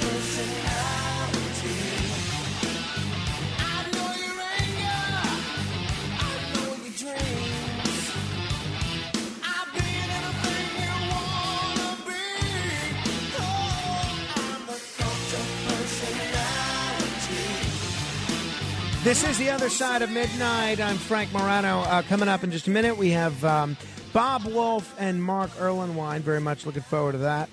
Speaking of my son, Carmine, he is in full-fledged teething mode, and it makes him unhappy a bit of the time. It seems like he's in pain. If you think about it, how uncomfortable must that be to have a tooth cut through your gums? I mean, that's got to be difficult. So anyway, we've gotten him these. We've gotten him these. Yesterday was the first day we gave him these teething crackers or teething cookies, which he seems to like. He seems to really be into gumming them down, and he got it. They almost look like long communion wafers, but apparently they're banana peach. But he seems to like these crackers. He has got 2 teeth on his lower, front lower lip or gums, front lower gums. These teeth are so sharp. He thinks nothing when I'm holding him of just sticking my finger in his mouth and biting my finger with these 2 teeth, which are super sharp. I have to give credit to his babysitter, Lorraine, who found these 2 teeth. And I don't know what the tradition was like, in your family or your culture, but I was always of the school that whoever discovers a child's first teeth, they have to buy this child their first pair of shoes. So I haven't had an opportunity to have that conversation with Lorraine because I'm always sleeping when she's there. I do miss a lot when I'm sleeping. They keep trying to there's all these things that you have to do between 9 a.m. and 5 p.m. Like I have to call my life insurance folks to finish a phone interview, and then by the time I'm ready to make this call, it's like 6:30. I'm on. I have no time before 5 o'clock. I don't know how anybody that works these hours, and if you're awake right now, maybe you can empathize. I don't know how anybody that works these hours has any time to do anything at a normal business hour. Every day, my car lease is coming up. Every day, the folks that leased me my car are calling me during conventional business hours to have a conversation about renewing my car lease. And it's just, I don't know, no matter how much I try to motivate myself, I go to bed usually around 8 or so a.m., and I'll wake up maybe 2:33. I can't get all this stuff done between 3 and 5. Can't do it. We need a world that's going to adjust to people with unconventional business hours. That's my take. All right, 800-848-9222. Peter is in the Bronx. Hello, Peter. Hey, how you doing tonight? Listen, I just want to – there's something that most people don't know about in the United States. They need to depopulate the population of the United States for the wildlife concerns because – and I'm going to use New York as a ground zero for this. 500 years ago, if you were a bear in New York, you could make your way into Canada, Pennsylvania, and stay in the woods the whole time. That's no longer the way it is. If you're a bear, you're confined now into an area, and it's happening all because we've built up the country. That now in the next 50 years, bears and other wildlife are going to start inbreeding. So they need to depopulate this country, and then we start returning it into normal wildlife. In New York City, you keep the best of the neighborhoods. This is after the you keep the best of the neighborhoods, and then you turn everything back to natural forestation. They talk about they want a world population of 500 million, and I mean I think you're seeing the beginning. Let's start doing things to get the population of the Earth down. Peter, thank you. I'm not really sure. I'm not sure. I agree. To be honest, you kind of lost me. I'll be honest, but I've never pretended to be that bright. Hey, speaking of world populations and animal populations, in the words of the great Bob Barker, you can help control the pet population by getting your dog or cat spayed or neutered. Ohio, ready for some quick mental health facts? Let's go. Nearly 2 million Ohioans live with a mental health condition. In the U.S., more than 50% of people will be diagnosed with a mental illness in their lifetime. Depression is a leading cause of disability worldwide. So why are some of us still stigmatizing people living with a mental health condition when we know all of this? Let's listen to the facts and beat the stigma. Ohio, challenge what you know about mental health at beatthestigma.org.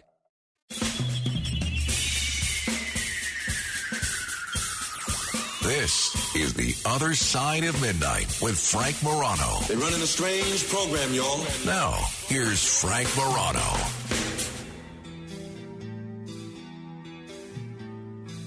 Good morning, everyone. This is The Other Side of Midnight. I am Frank Morano. I am very, very pleased to be joined by someone that a lot of folks believe has the best voice in all of radio, but I am pleased to be joined again by him in studio, not because of how melodious his voice sounds, but because of the substance of what he has to say, because he is on a mission to teach a bunch of skills that are becoming more needed than ever. They've always been needed, and they're in short supply. Very, very pleased to welcome back Bob Wolf, a college and career skills readiness trainer with Hope Skills. Bob, it is great to see you again. It's wonderful to be back here, Frank, and thank you for that kind introduction. And yes, our young people need to learn to do what we're doing right now. And you are, where we are joined as well by Mark Erlenwine, who is the principal of a high school that objectively is probably one of the best high schools in the entire country, Staten Island Tech, and he also happens to have been New York's 2022 Principal of the Year. Mark, congratulations on that. Thanks for coming in. Thank you so much, Frank. Good morning, and thank you for having Bob and I. It's such a pleasure to be here and finally meet you in person. No, well, it's the pleasure is all mine. Hey, how does someone get to be the Principal of the Year? What did you do at Staten Island Tech that's so great? Well, it's been a lifelong journey. Been 25 years at Staten Island Tech, but once upon a time I was a student there, class of 1992. So as an alumnus and having spent 25 years there, the past 10 as principal, I think the most important job of a principal, two things. If you don't tell your story, others will tell it for you. So the storyteller-in-chief is an important job in sharing our mission and what we do. But the listener-in-chief is really the more important of those jobs. And I think the collective result of this acknowledgement, this award, is it's a byproduct of spending a lot of time listening to what our students, faculty, staff, our prospective students and the workforce are saying that our students need to really be ready for the life and the world ahead of them. When you say the story that you tell is important, and if you don't tell it, someone else will, you mean the story that you tell to students, to faculty, to parents, to the outside world, to whom? Yeah, I think part of the reason why we're here today is really what I'm referring to is those communication skills. Schools come under lots of criticism for different sorts of reasons all the time. And as the principal, who's really got the finger on the pulse of everything happening in the world and how that impacts your school, it's really important to set the tone and model for the students. Similar to what you were talking with Mr. Burgess in the previous segment, teaching students how to properly communicate and share different perspectives and stories that impact our school community and serving as that role model. It has to start somewhere. And how we do that effectively as adults and teach the kids is a part of that responsibility. Yeah, and for people listening in from around the country, people should understand Staten Island Tech really is the home of the some of the best and the brightest. It really is viewed as one of the best schools in the whole country. I could not get into that school. And you know what I took issue with as a middle schooler? You know, I did very well in 6th grade, very well in 8th grade. 7th grade, I had a little bit of an off year.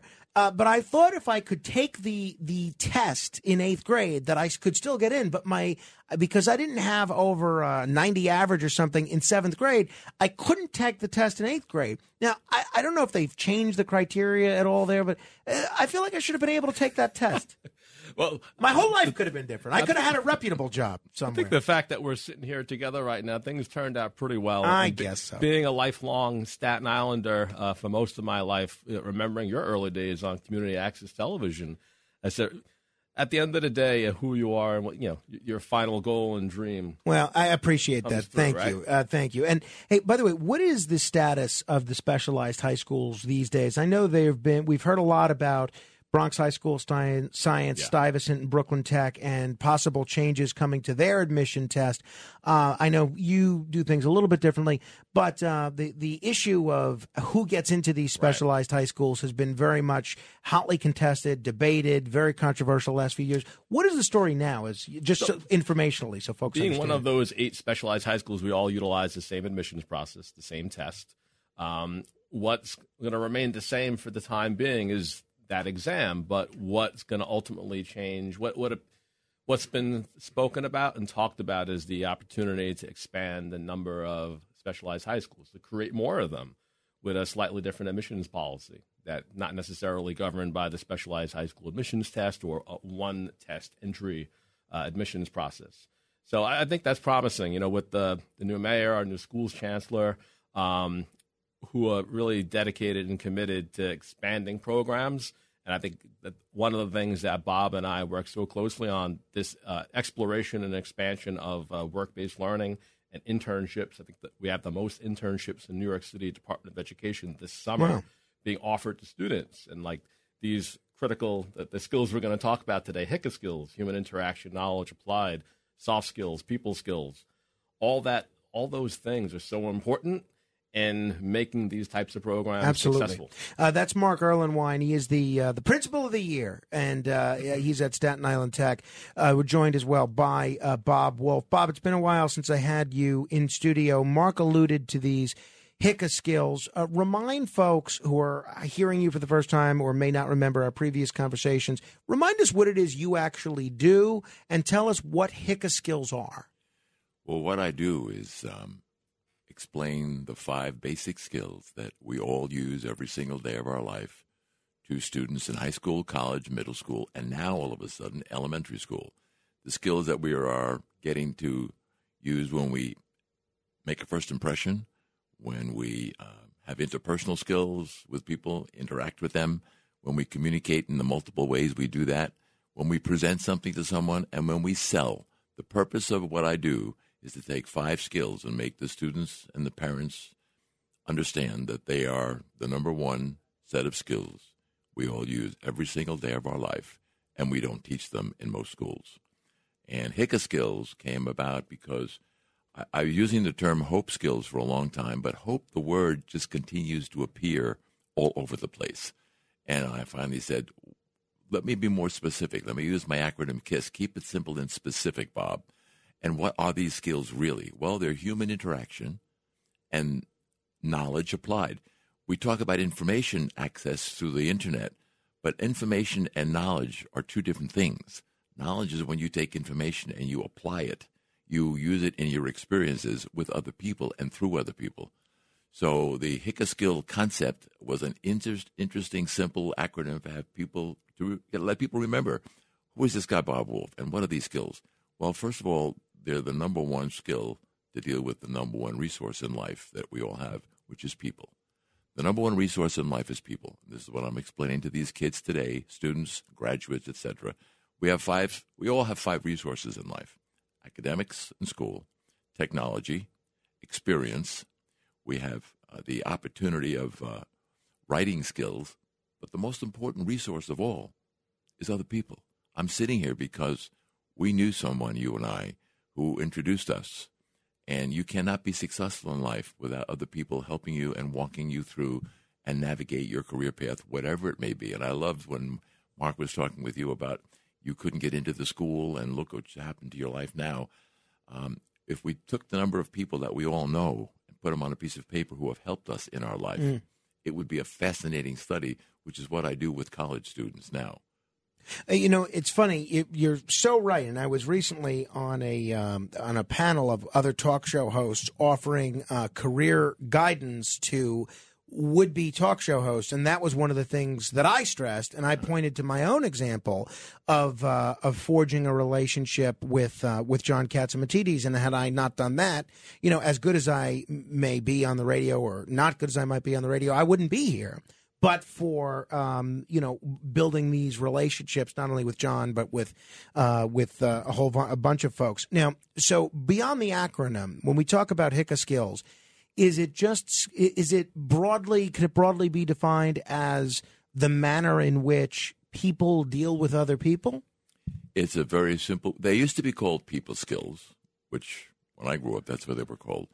But no one knew what they meant. No one could define them, and then they became known. I don't know, maybe 7 or 8 years ago, soft skills, which drove me up a wall. Something that's soft is not considered to be too intensely helpful in your life. It's not powerful. It's not strong. It doesn't lend a foundation. So I didn't like the term soft skills, but they're still being used today. And so for me, I called them HOPE skills, and the acronym was Help Other People Excel.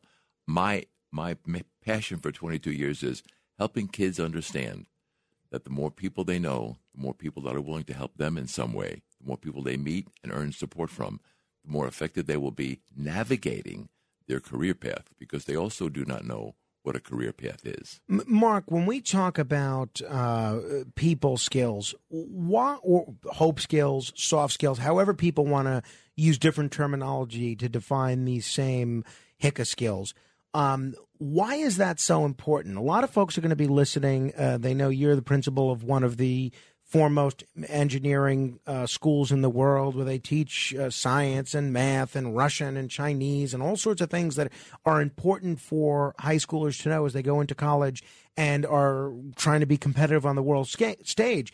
Why is it important to know how to talk to folks? Why is that so important? So as I was alluding to before, being the listener in chief and taking really close note of our students coming into the building and our workforce partners telling us, and colleges, what exactly do students need to be successful in college and career? And the one thing that continually and consistently comes up is people skills. So when Bob and I met back in 2015, because I was on this journey and this mission of figuring this out and figuring out how to operationalize and the mechanics behind teaching these skills in schools. Because coming out of the pandemic, we hear the term social emotional learning, SEL. That acronym quite often, and it's something we're all, schools are doing quite well with. But I think the thing that's overlooked the most is the S in SEL, social. The social skills. I think sometimes we like to think we're teaching them effectively or purposely or with intent, but they're byproducts of the process of teaching. So working with Bob and hiring this wonderful teacher at Staten Island Tech, an alumnus. Her name's Jennifer Fitzpatrick. She's our work-based learning coordinator. Her job used to be developing people, human relations and HR, in developing people skills, interpersonal skills.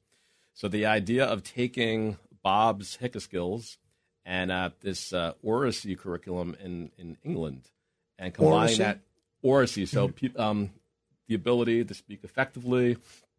In England, they actually have schools that just focus on this from K through 12.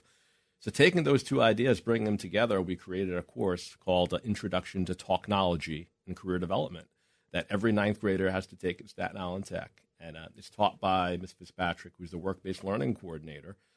So after a year of taking this course, learning about interpersonal skills, first impression, presentation skills, selling skills, building your own brand, and going back to the earlier segment, like how do you carry yourself on social media? These things aren't being taught. Right. When we were growing up, our families, we intrinsically took away from our families that experience of communicating effectively. How do you make eye contact, shaking a hand? So we're actually teaching that in high school as a necessity, starting in the ninth grade. And the wonderful kind of capstone of that all is at the end of the ninth grade, all these students, after learning these skills, get the opportunity to sign up for a paid internship and in an area of expertise maybe they're thinking about, a career that they want to try out while they're in high school, or maybe just work on a specific skill, just getting better at communicating with people. So I think that's become the large oversight. SEL, this focus on SEL is just those specific social skills. People just tuning in, we're talking with Bob Wolf and Mark Erlenwine. So, Mark, when you first hooked up with Bob back in 2005, were you aware that your students and the students you were working with were lacking in these skills, and you were sort of, Bob emerged as you were searching for a solution in how to address these deficiencies? Yeah, leading a group of other principals on Staten Island who some of our schools have things called CTE programs, career and technical education programs, formerly known as vocational programs. But they've morphed more into a co-curricular, co-academic kind of package of experiences for students that certify students. Like McKee High School, for example, has an automotive program. So you can walk away with a technical certificate in automotive. Staten Island Tech has a pre-engineering certificate that you earn in addition to graduating high school. So these types of programs, when we came together, we created something at Staten Island Tech called CareerCon. And it was an all-inclusive event for all high school students on Staten Island. And Bob was the plenary speaker talking about then Hope Skills. We wanted to use that as a starting point for the students who were joining us that day before they went throughout the building. We had the whole entire building filled with professionals from all walks of life. But we wanted to give students the frame of reference of why these HICA skills are so important. That's great. And then survey the building and learn more about these careers. All right, we're going to invite you to ask a question or to call in to Bob Wolf or Mark Erlenwine. If you have questions about HICA skills and how they can be better utilized by both adults and children, now's the time. These are the folks to ask.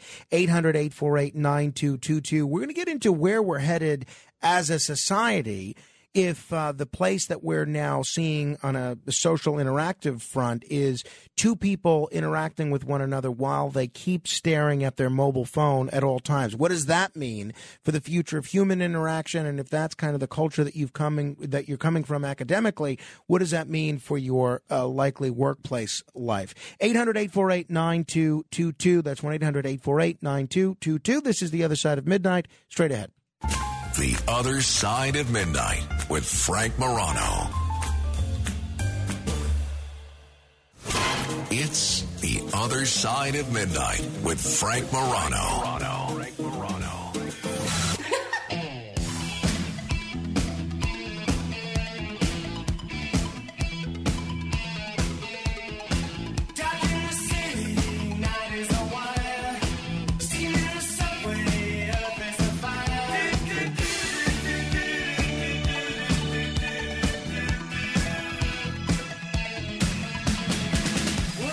That's Duran Duran singing Hungry Like the Wolf. We have the wolf himself in studio, Bob Wolf.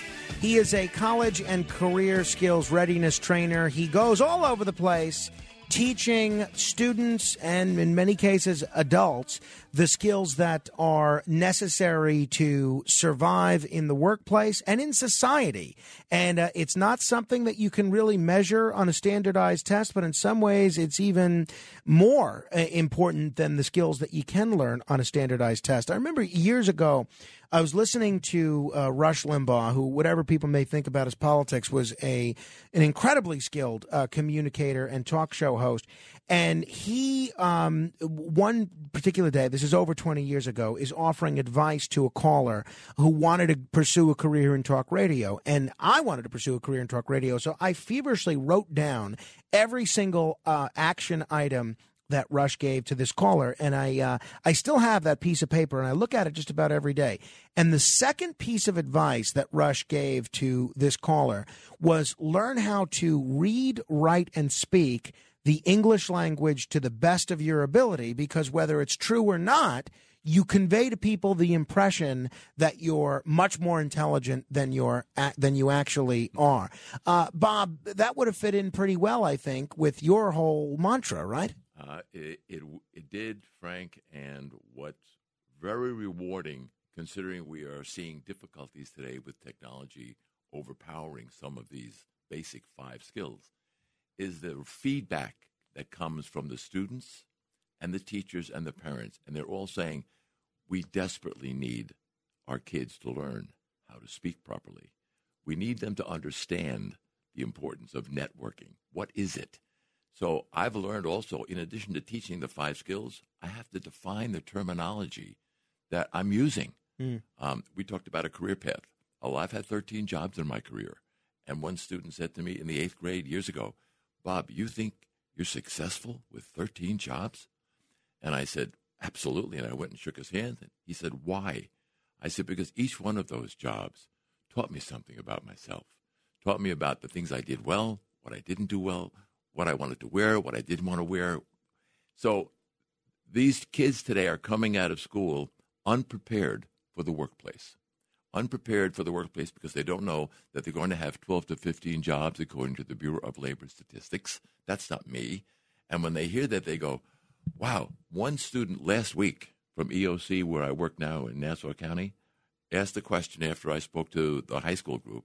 He said to me, after I told him about all my jobs and the problems and being fired and my partner dying the next day after we started a business, he said, Bob, how did you survive all of those things in your life and still consider yourself a success? And I said to him, what a great question. I said, because I knew from the very first job I had as a busboy that if I did a good job, people would appreciate that.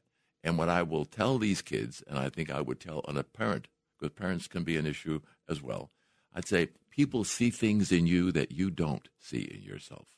They recognize your capability. You don't know how good. We have problems today with these kids not feeling good about themselves. Their self-esteem, their self-confidence is terribly messed up with some of the social media that we deal with right now.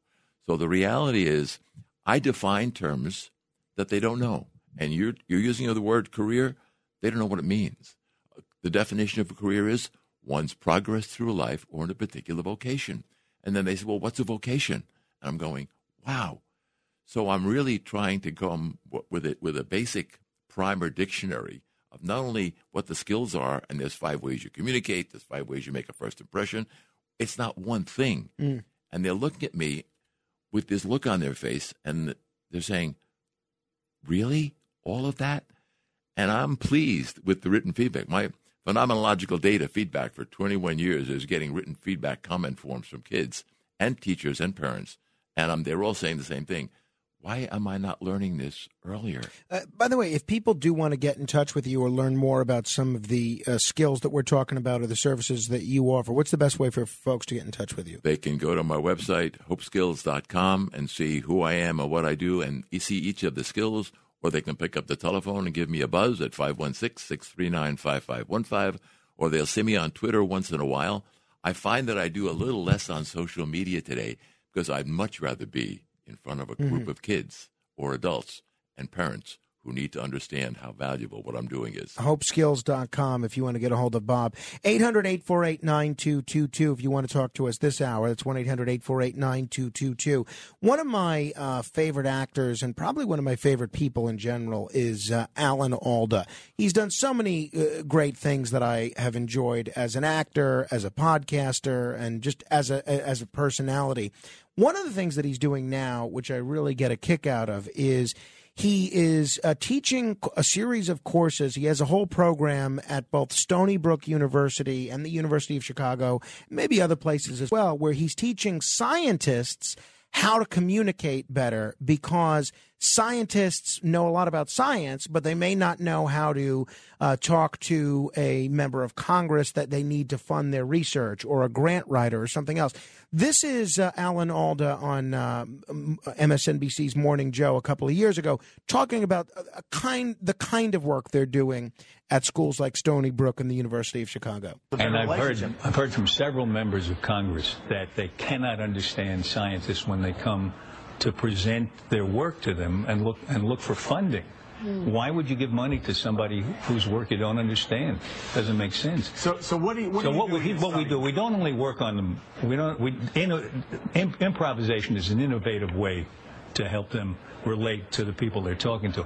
And so that gets a lot of attention because it's innovative. But we also teach writing and all forms of writing. As far as you're concerned, Mark, and Mark Erlenwine is here. He's the principal of Staten Island Tech, a school that has produced some of the finest science and engineering students in literally the entire world. Have you found that a problem with your students is they know science and engineering and the material that they're learning very well from a textbook, but they're not able to convey those ideas to the people that they need to convey them to? Yeah, so having attended many of Alan Alda's conferences with the World Science Festival, he's doing a lot of great work around that. I remember him talking about this exact challenge. And this comes right back to directly serving the needs of the kids, right? We were noticing really prominently, just in talking with our workforce partners, the businesses that our students were doing internships with, what are the areas and the skills that these students are lacking that they need extra support with? And that, coupled with, long before we started doing the work-based learning opportunities for students, just noticing that we have these incredible students graduating from our school. They're going on to college, then they're going into careers, and having a very strong connection with our alumni base and asking them, what did we do right? What could we do better? What's next that we need to know about? So many of them came back to us and said, I just can't land that first job. I just don't have the acuity to sit there in an interview and deliver the brilliance that they have and possess, and their natural gifts that they were born with and cultivated, is having such a hard time articulating that. So that's when we made that decision. Is we have to figure this out and hire somebody who knows how to do this and teach it as a course. Bob, these HICA skills, people skills, the skills that can help you be better prepared to go on an interview or talk about the academic coursework that you're seasoned in. These are skills that, in a lot of respects, are lacking in many adults, aren't they? It's sad for me to say this. However, I will say it. The kids are a reflection of their parents today. And basically, the ones that I'm talking with in high school and middle school, their mom and dad are screen-driven. There's some interesting statistics. There was a survey done in 2020 of 540 12 to 13-year-olds around the country and how much out-of-school time they are spending on a screen. And it was 7.4 hours a day looking at a screen. They took that same group and compared them in 2017, and they found 3.8 hours a day. So in 3 years, they have doubled the amount of screen time, meaning phones and tablets and computers, but primarily phones. And their parents are doing the same thing. And there's a terrible article in a paper, Newsday, 4 weeks ago, about suicides. And there was a father whose son was a terrific athlete and had some difficulties with some bullying and some problem with kids in school and took to playing computer games in the basement. And the dad made a comment in the paper that just stuck with me. He said, we all use technology to parent sometimes. So one of the problems that I have is getting the parents to understand how important modeling the skills are. And Mark has used that term, and I've learned about it from dealing with schools. It's fine to talk about it, but Mark just used the term interviewing. First of all, we're interviewing every day. And the opportunity to meet someone who can help, hinder, or hurt you is one of my theories. You never know who they are. And I met Mark because one of the other principals on Staten Island had me in to speak to her cabinet. And after I was done there, Mark had sent one of his APs, assistant principals, over. He went back to see Mark and said, Mark, we better talk to this guy. So the other thing that really got me excited, and Mark can expand a little bit, MIT back in 2013 or thereabouts offered a course to all incoming freshmen, mandatory, called Social Graces Charm School. And the purpose was to teach 4 specific skills because their kids couldn't have, they're brilliant academic students, couldn't have conversations at cocktail parties. But for me, what they made me smile in my home. The skills were make a positive first impression, have strong interpersonal skills, be a great communicator, and know how to present yourself. And the only skill they left out of my 5 was the word selling skills. And for some reason, we have a difficult time in education looking at the word selling as a career profession. I've said to professors in colleges, you've got some great selling skills. Oh, no, I'm not a salesman. And I'm thinking, we're all salespeople. So when I ask kids that, these little 12 to 15-year-olds yesterday, I said, when you're selling, what are you selling most of all? And one kid said, myself. So the kids understand it. But we don't teach the school the skills that I do. And I'm told this for 21 years. So how do you think society, either of you who cares to hazard a guess to this, how do you think society got to a place where these skills, which are used so much more often than, say, trigonometry and calculus, they have been the first ones that get ignored and deprioritized in training the next generation of young adults? Mark, why don't you take that first, please? Yeah, I think working at Staten Island Technical High School for all these years, and me personally, I consider myself a sort of technologist, and always bringing the next cutting-edge technology to our building and our students, especially industry-based tools. Like we have a TV studio, a production center, where we're using the latest, the greatest, the most current tools that kids would need for those who want to go into that industry. But I think technology has evolved so quickly. And we've adopted, like I look at the phone, I look at the tablets, and Staten Island Tech went 1-to-1 10 years ago when I became principal, and that was a challenge. What does that mean? So I'm sorry, so 1-to-1. So we bought students iPads, one grade level at a time. We gave them a 1-to-1 device, and I think you think about the timing on that 10 years ago. The iPad is still a new animal in the wild, right? And we're handing these out to students. And I don't think anyone could ever really identify or realize what that was going to morph into, what that was going to turn into. And the infusion of this technology in our students and children's everyday life, right down to a 2-year-old who could use a cell phone better than some of the 40 and 50-year-olds.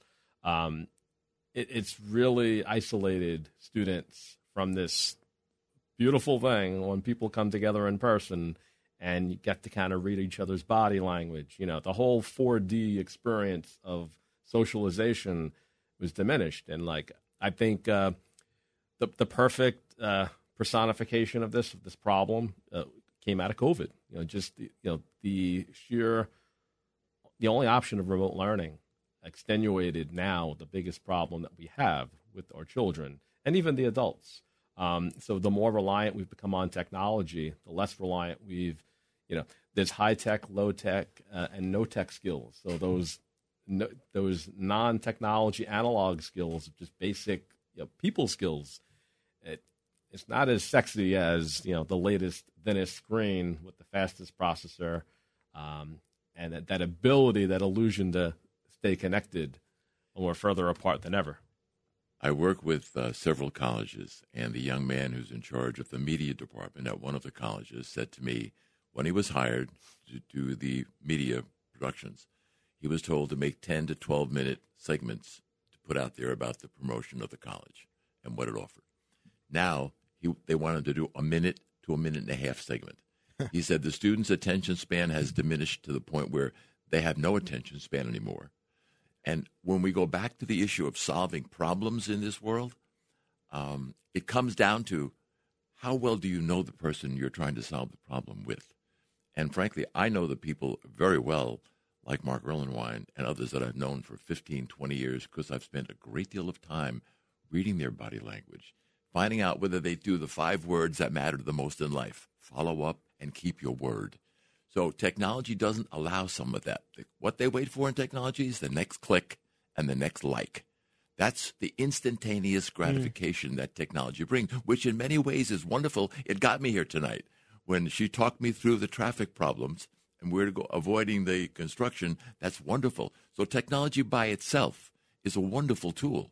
But as someone once said, it's not the technology that's the problem. It's how we're using it. So all I'm looking for is a balance. I love technology. But when I'm told that we can't test for technology, Bob, I'm told we're not going to be interested in bringing you in because we can't quantify it. How can we test for what you do? And my answer is, you wait till the kids graduate and they can't get jobs. You wait for finding out that their self-confidence and self-esteem is gone because they can't relate to people. They can't solve problems one-on-one. They pick up a phone and they type something into it. Well, I do that too. But I'm very, very good at developing a relationship that I know and you know and Mark knows takes time to earn. Absolutely. We're going to continue in just a moment with Bob Wolf and Mark Erlenwine. 800-848-9222 if you have questions. We have 8 open lines. They're all yours. 1-800-848-9222. This is The Other Side of Midnight. Straight ahead. The Other Side of Midnight. It's The Other Side of Midnight with Frank Morano.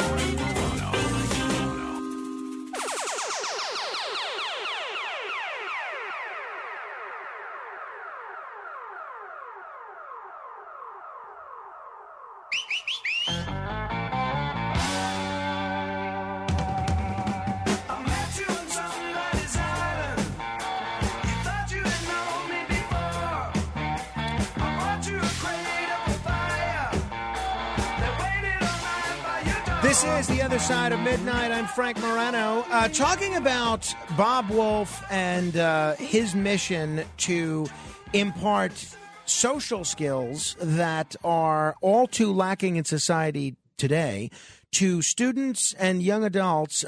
He's joined in studio by Mark Erlenwine, the principal of one of the best schools in America and the New York State 2022 Principal of the Year. Before we took a break, we were talking about the pandemic and how remote learning has hindered a lot of areas of development, including human interaction. How badly did the pandemic hurt the kind of areas we're talking about?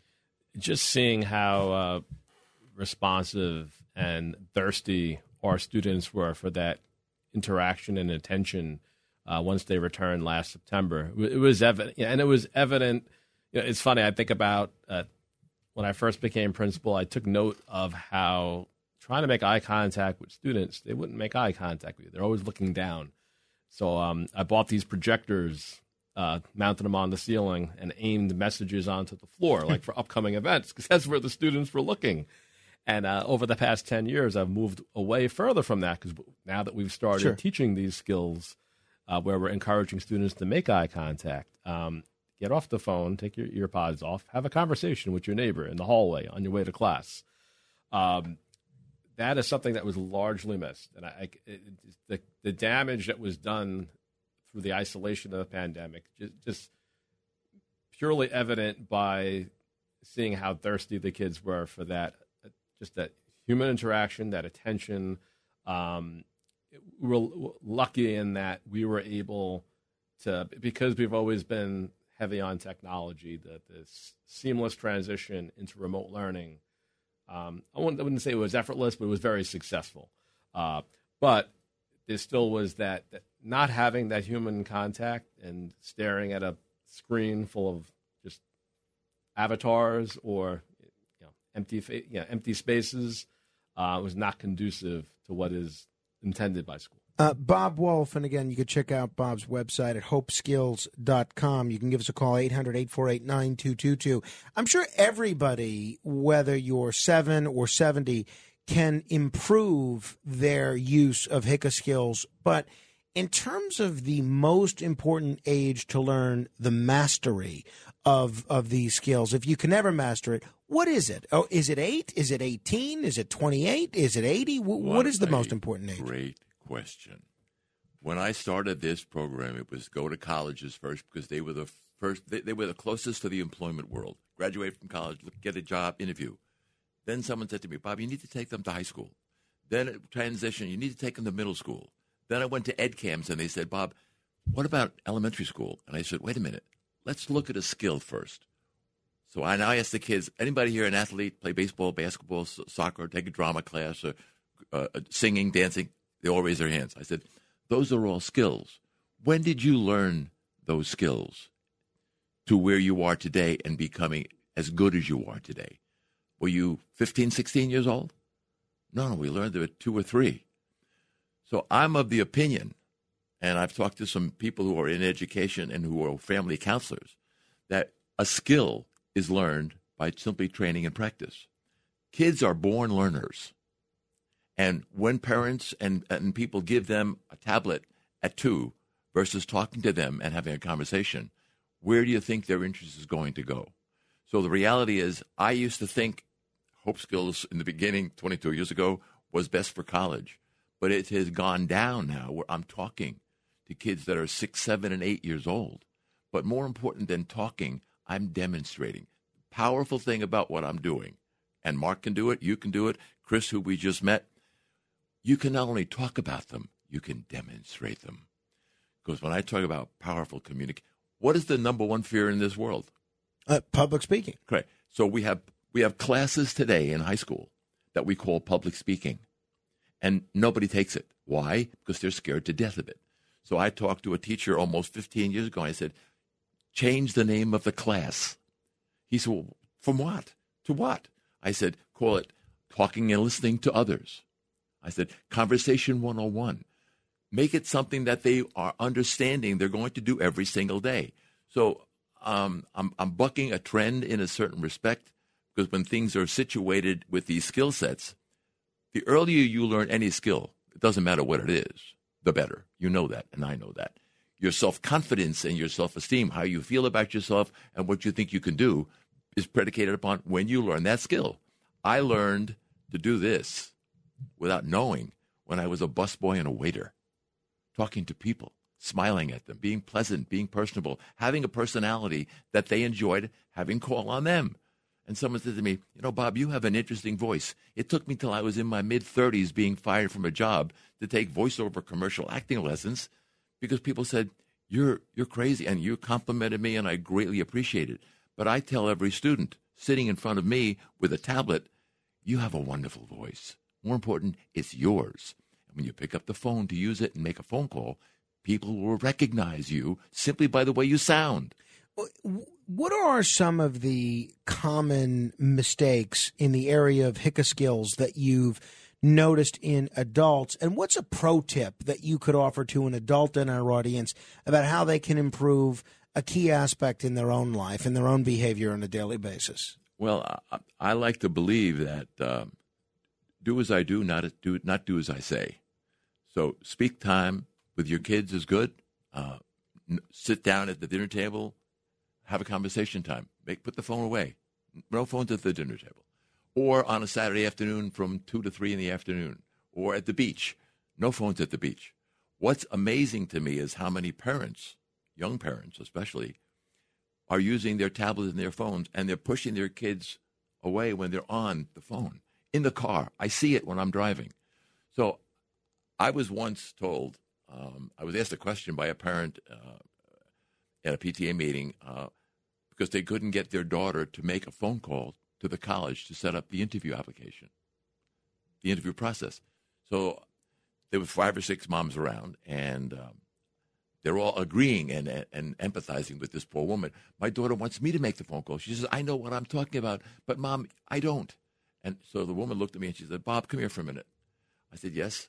She said, what should I do? What would you do? I said, well, first of all, I don't parent other people's children. Second of all, I have 2 sons. If the one hadn't called Providence and the one hadn't called Holy Cross to set up the interviews, I wouldn't have done it. And the answer I got back was, but what do I do?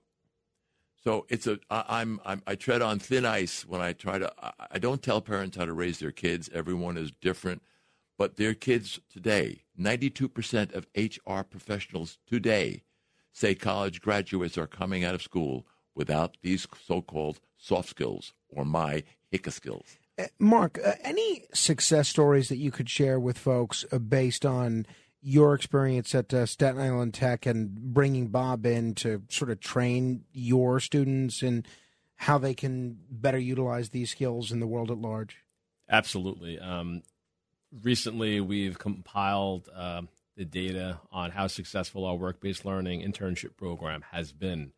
And it was funny, there was a meeting, a citywide meeting with people from the mayor's office and such, and they were trying to get a sense of how schools were leveraging these work-based learning opportunities. So there's funds for the Summer Youth Employment Program, Work, Learn, Grow. There's all these different ways in which a student can get paid for doing an internship type of experience. And they had a heat map that was showing like the number of work-based learning opportunities. Like our school on a typical summer will have anywhere between 300 to 500 students. That's 45% of our student population in paid internships every summer, and then during the school year, it's even more students. And I'd rather much more see a student enroll in an internship at my school right now than an additional advanced placement course, because I just think the benefit and the long-term impact is much more important and meaningful doing the internship.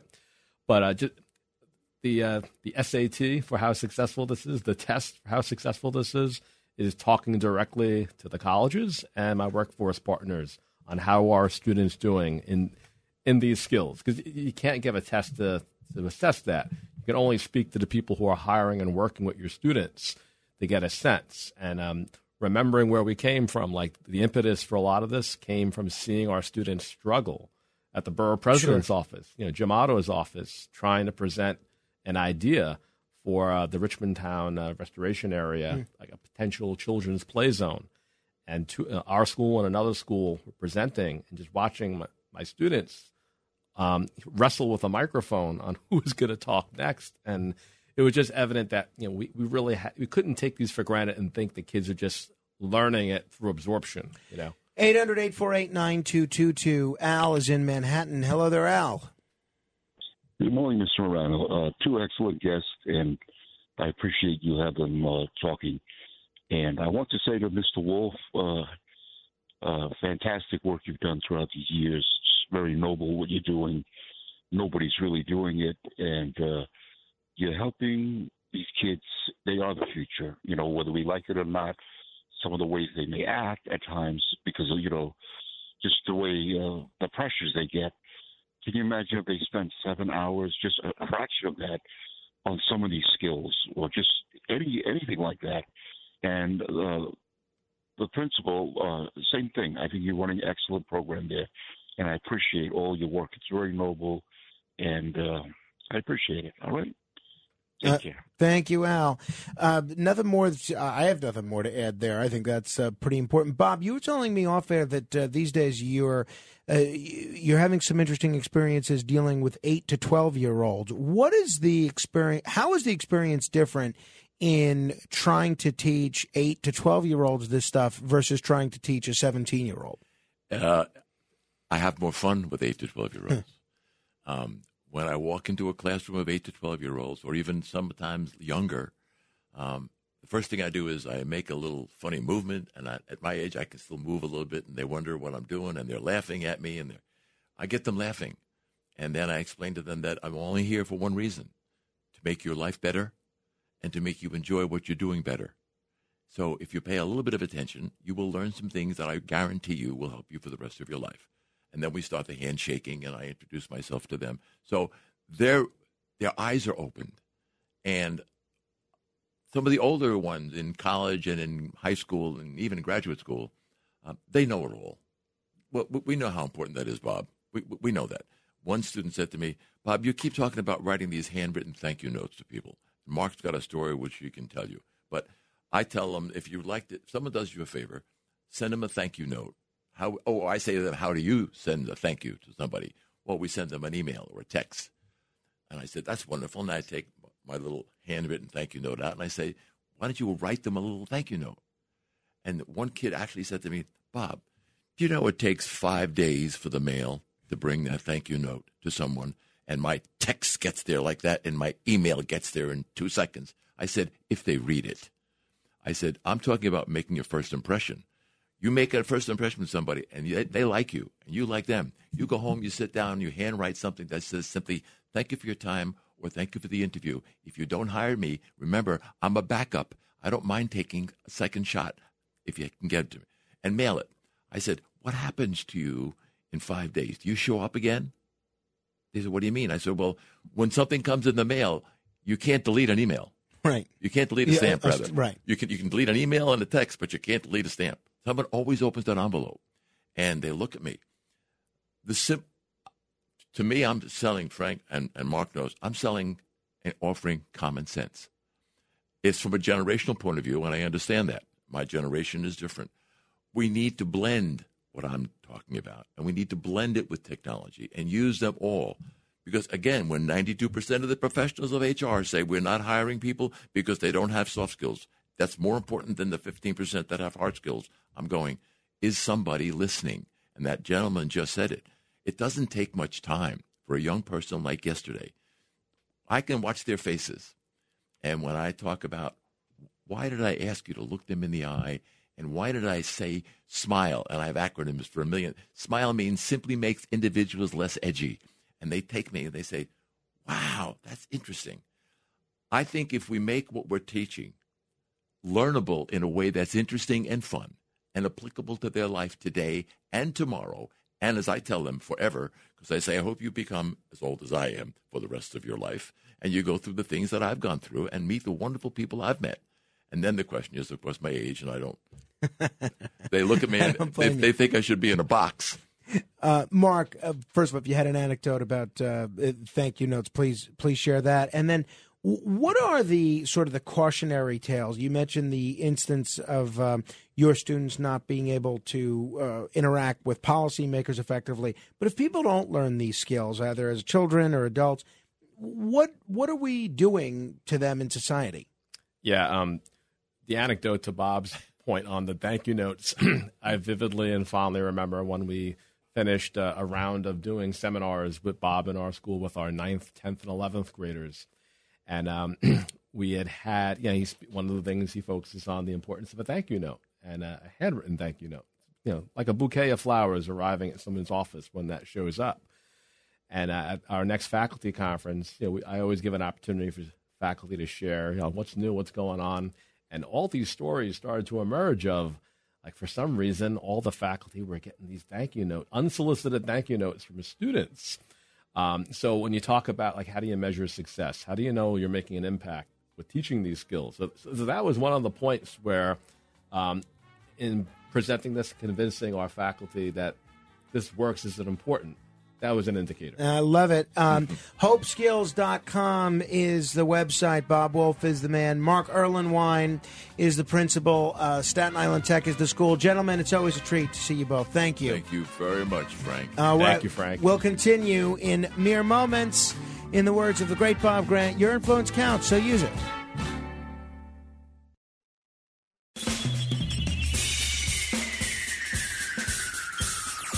This is The Other Side of Midnight with Frank Morano. They're running a strange program, y'all. Now, here's Frank Morano.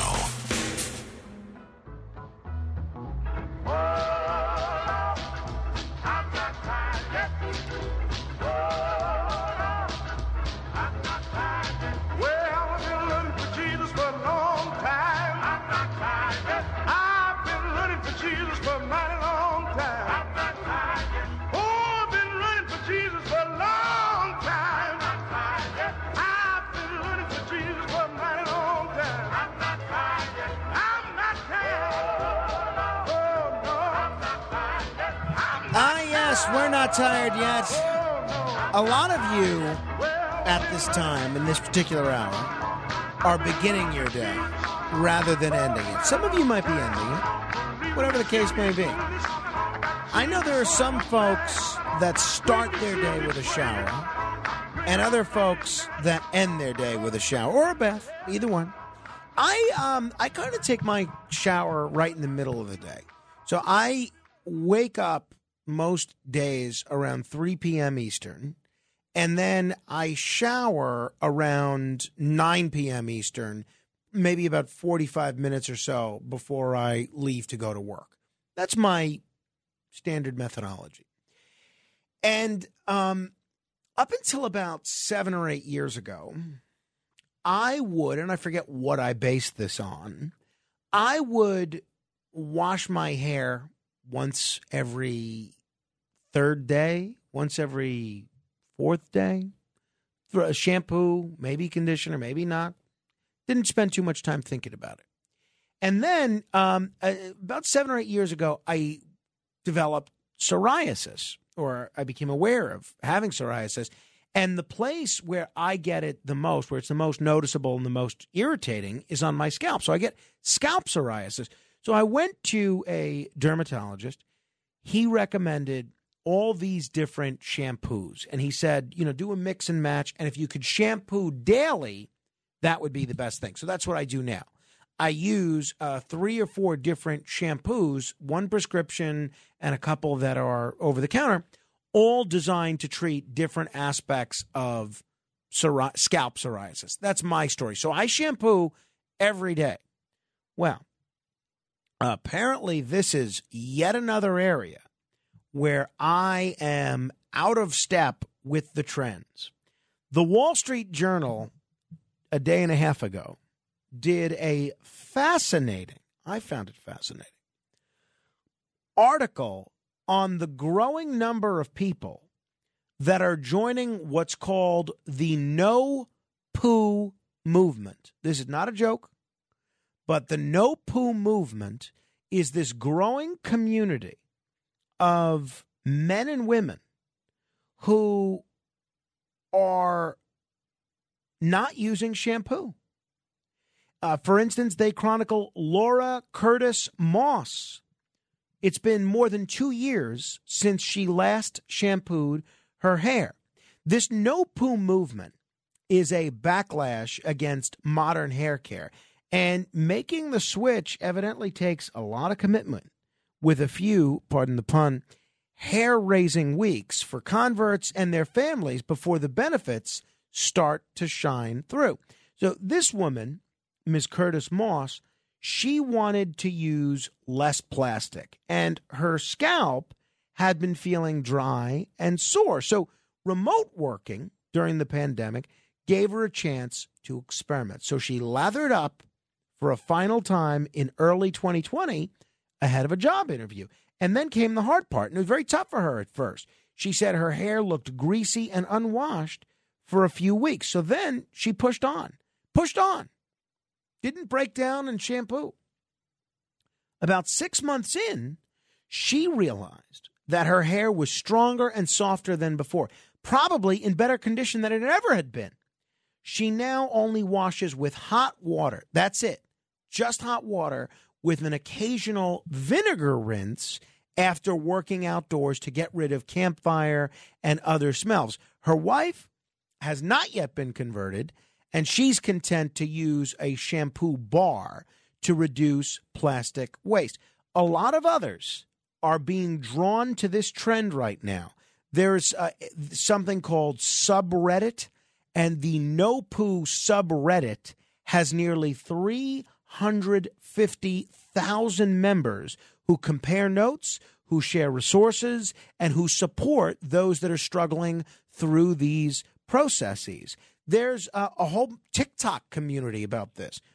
These TikTok videos tagged No Shampoo have notched roughly 55 million views. Glenda Folsom, a community coordinator at an elementary school in Pennsylvania, she swears by, listen to this, using a $200 hairbrush that she saved up for and 2 evenly beaten egg yolks to make her hair look fuller and shinier. This is what she said. This is a quote to the Wall Street Journal. I let it sit in my hair until it gets kind of gross. She's 40 years old, very attractive woman. The 40-year-old woman said she leaves it in for several minutes. She separates the yolks beforehand, or she risks slow cooking an egg in the hot water of the shower because egg whites cook at relatively low temperatures. I've noticed that because sometimes I'll do just egg whites for breakfast. But the results, in her view, are worth it. After finishing by rinsing with apple cider vinegar, she is done. She says, I want to go out, leave town, and go somewhere and show it off. So you got people that rinse with vinegar. You have people that use egg yolks and then apple cider vinegar. A lot of other alternative methods that are out there involve rice water, chickpea, or rye flour. So why are people doing this? And by the way, if you're part of this No Poo movement, I would love to hear from you. 1-800-848-9222. That's 1-800-848-9222. I am not, but I am. I don't think I could do this because I think this would lead to my scalp psoriasis getting worse if I stopped using all this medicated shampoo. But maybe I should try it Because those who argue for this all-natural approach, meaning no shampoo, they say that the chemicals in shampoo strip your hair of natural oils, and that causes the scalp to overproduce them. They say this leads to a vicious cycle where people rely on shampoo and conditioner to fix problems created by those very products. Many no-pooers also balk at waste, at the waste that's created in producing and packaging shampoo. I could buy that. So that is interesting. I've always heard that with chiropractics. I've heard a lot of, you always feel better after you visit a chiropractor. They give you an adjustment. And then I've heard that if you then don't keep going to the chiropractor, then you don't feel better. It's not like you can go one time, get adjusted, and you're good. They make it so that you become chiropractic dependent. I don't know that to be the case. I'm saying I've heard that. I've heard the same thing about facials, that you got to get a facial. It gets rid of all the gunk in your face, on your pores, and then you have to always go for facials. Otherwise, I don't know, some bad stuff happens. Apparently, the no-pooers believe that's what happens with not shampooing. So this community, they've developed their own jargon. Co-wash means to use only conditioner. W-O, WO, stands for water only. Going low poo is the less intense option. It's to use it less frequency or choose a gentler shampoo without any sulfates. Ella Smith, 30-year-old musician in California, she experimented with a host of remedies for nearly 2 months last year before giving up. Her boyfriend had been supportive as she went from one ingredient, such as cocoa powder, to the next. But he almost gagged when she came out of the shower after smearing her hair with eggs. She said, I smelled like scrambled eggs, which is good when you're walking into a house, but not when it's on your body. The only thing that worked for this woman, Miss Smith, was an elaborate method called, ready for this? Stritching and preening, that requires massaging the scalp to loosen up oil or grime and then using the fingers to stroke the hair section by section from the roots to the tips to distribute the natural oils from the scalp. Wow. Never heard of that. But the routine took more than an hour, which defeated the whole purpose for her of ditching shampoo for a no-frills lifestyle. 800-848-9222. That's 1-800-848-9222. Marie Ng, the founder of a productivity app, chanced upon the topic on Twitter a couple of years ago in Australia, where she lives during the lockdown, and she liked the idea of both helping herself and the environment. So she went cold turkey for 3 months before switching to using shampoo occasionally. I am curious if anyone does this. Is anyone out there part of the no-poo community? And why? Is it for environmental reasons? Is it because you think the shampoo is robbing your hair of all these natural oils? What is it? You know, it's funny. I didn't get a chance to mention it last hour, but Mark Erlenwine, who was just here, is a big fan of pro wrestling. And so during the top of the hour news, we were talking a little bit about pro wrestling. And I'm reminded of a book that I read 30 years ago called I Was a Teenage Professional Wrestler by Ted Lewin. And Ted Lewin, essentially, this is a memoir about him becoming a professional wrestler in the 1950s. And he described, I remember this one anecdote in the book of his father said in his, 60s, 70s, 80s, whatever the case may be. I hadn't read the book in 30 years. But his father said that he never washed his hair his whole life. Never in his whole life did he ever wash his hair. And that's what he attributed never going bald to.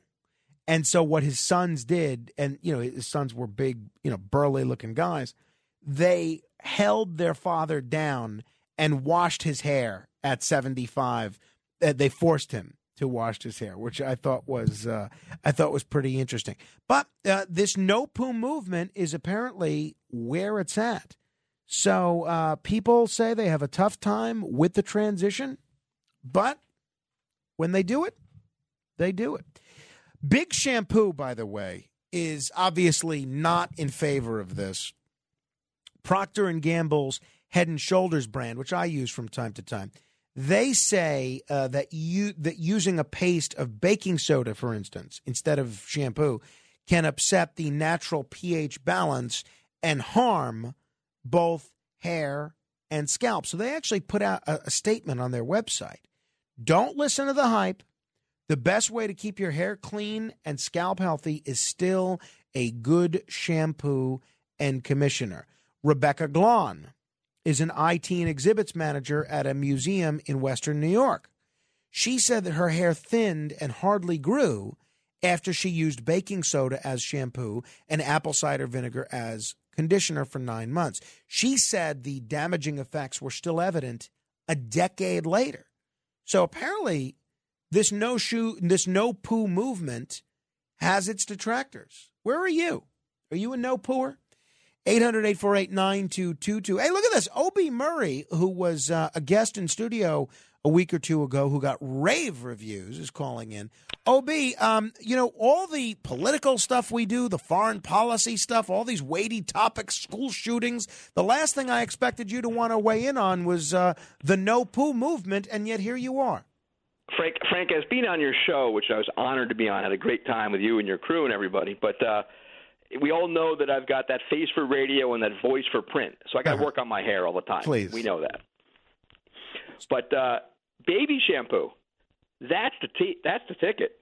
If somebody's not washing their hair with shampoo, you want to be on the plane sitting next to them? Well, not if they smell like eggs and vinegar, that's for sure. No, but I was at the Friars Club and the Princeton Club years ago, like 25 years ago, getting my hair cut. And the barbers kept on telling me, use baby shampoo to avoid losing your hair. And that's what you do? That's what I've used baby shampoo for at least 25 years. Nothing different. Yep. And have you found that it's, I guess, what is the advantage? I guess it's fewer chemicals and it's less harsh on your fewer hair? Chemicals, I don't lose my hair. My dad's bald. But I do okay with keeping my hair so far. But that was the ticket. I wonder how much environment easier to find your shampoo wherever you go, and better for your hair. You don't lose it. How much of losing your hair is genetic, and how much of it is due to lifestyle? What do you think?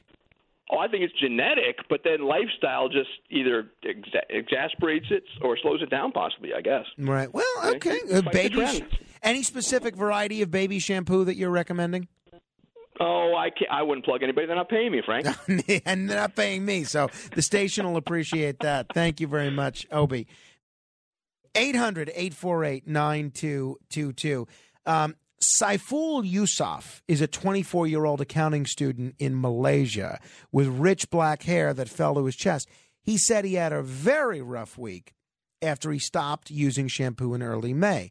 The grease was constantly on his mind. He said and every hour he had to tell himself to calm down, but things improved after the second week.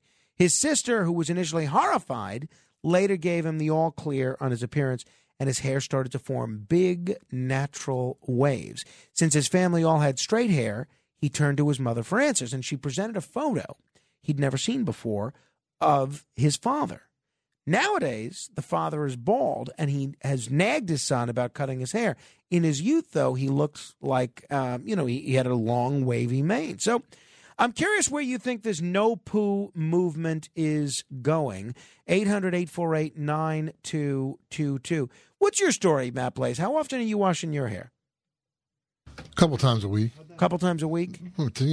I don't do it every time I take a shower. Take a shower every day, but not wash your hair every day. What? I know people that used to use beer to wash their hair. Really? And years ago. What is that supposed to do?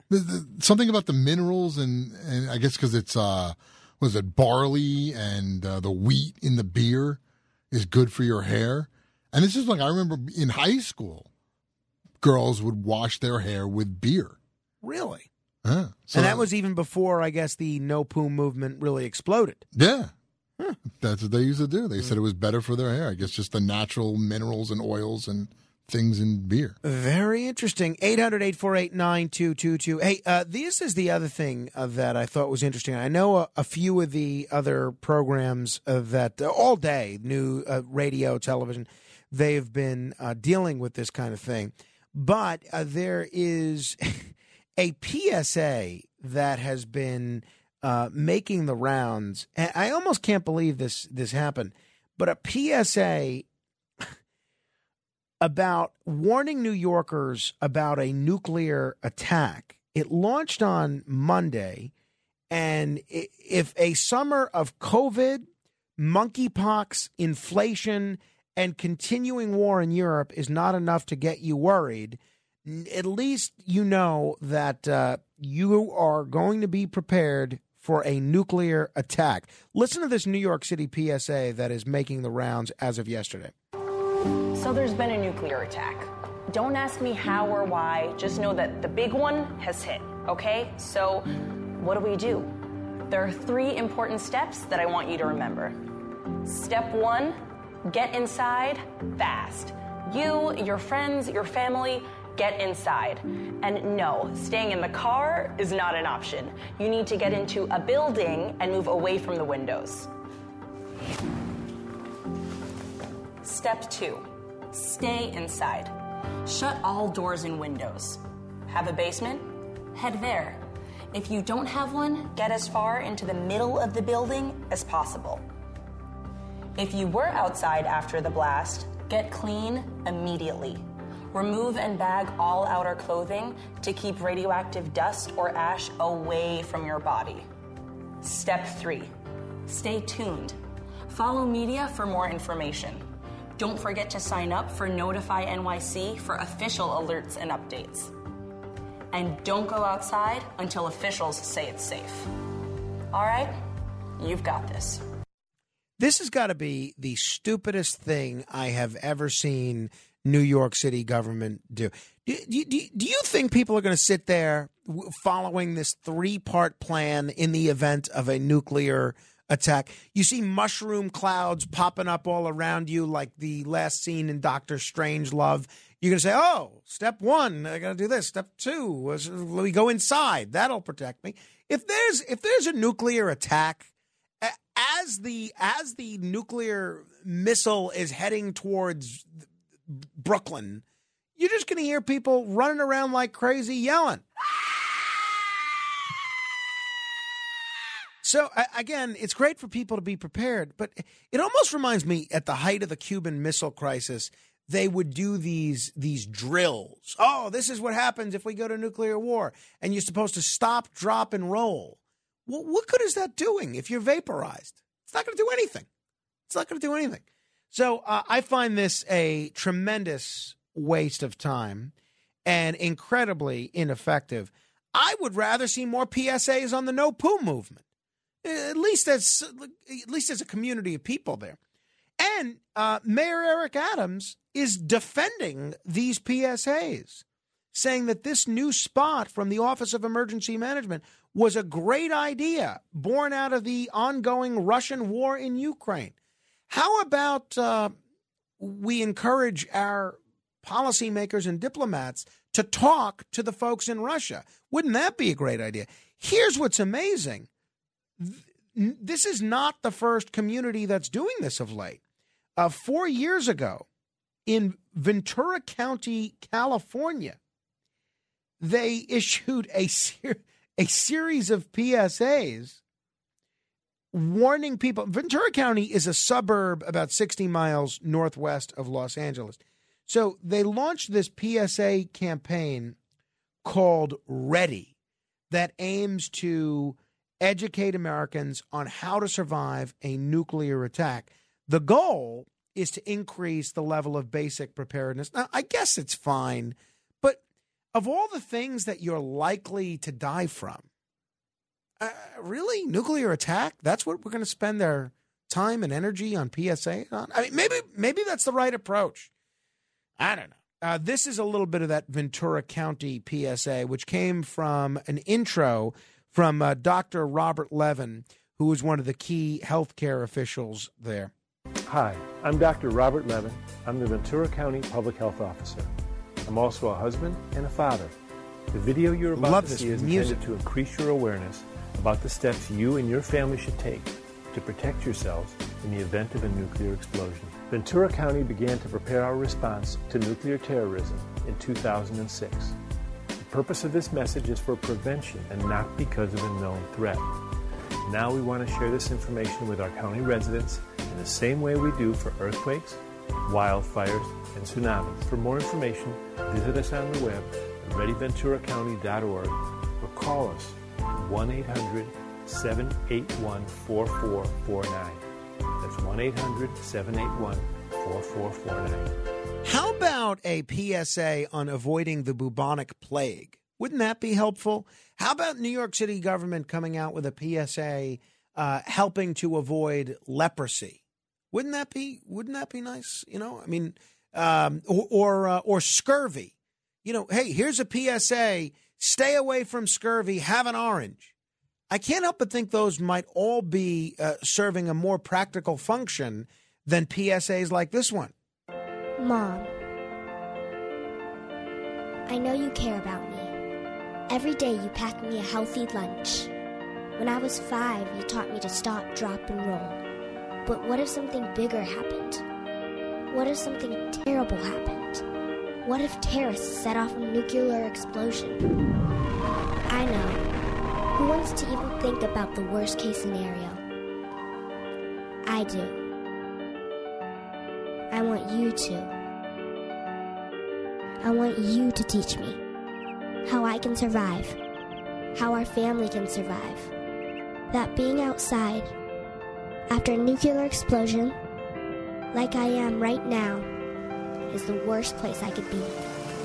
And that being in a car isn't much safer.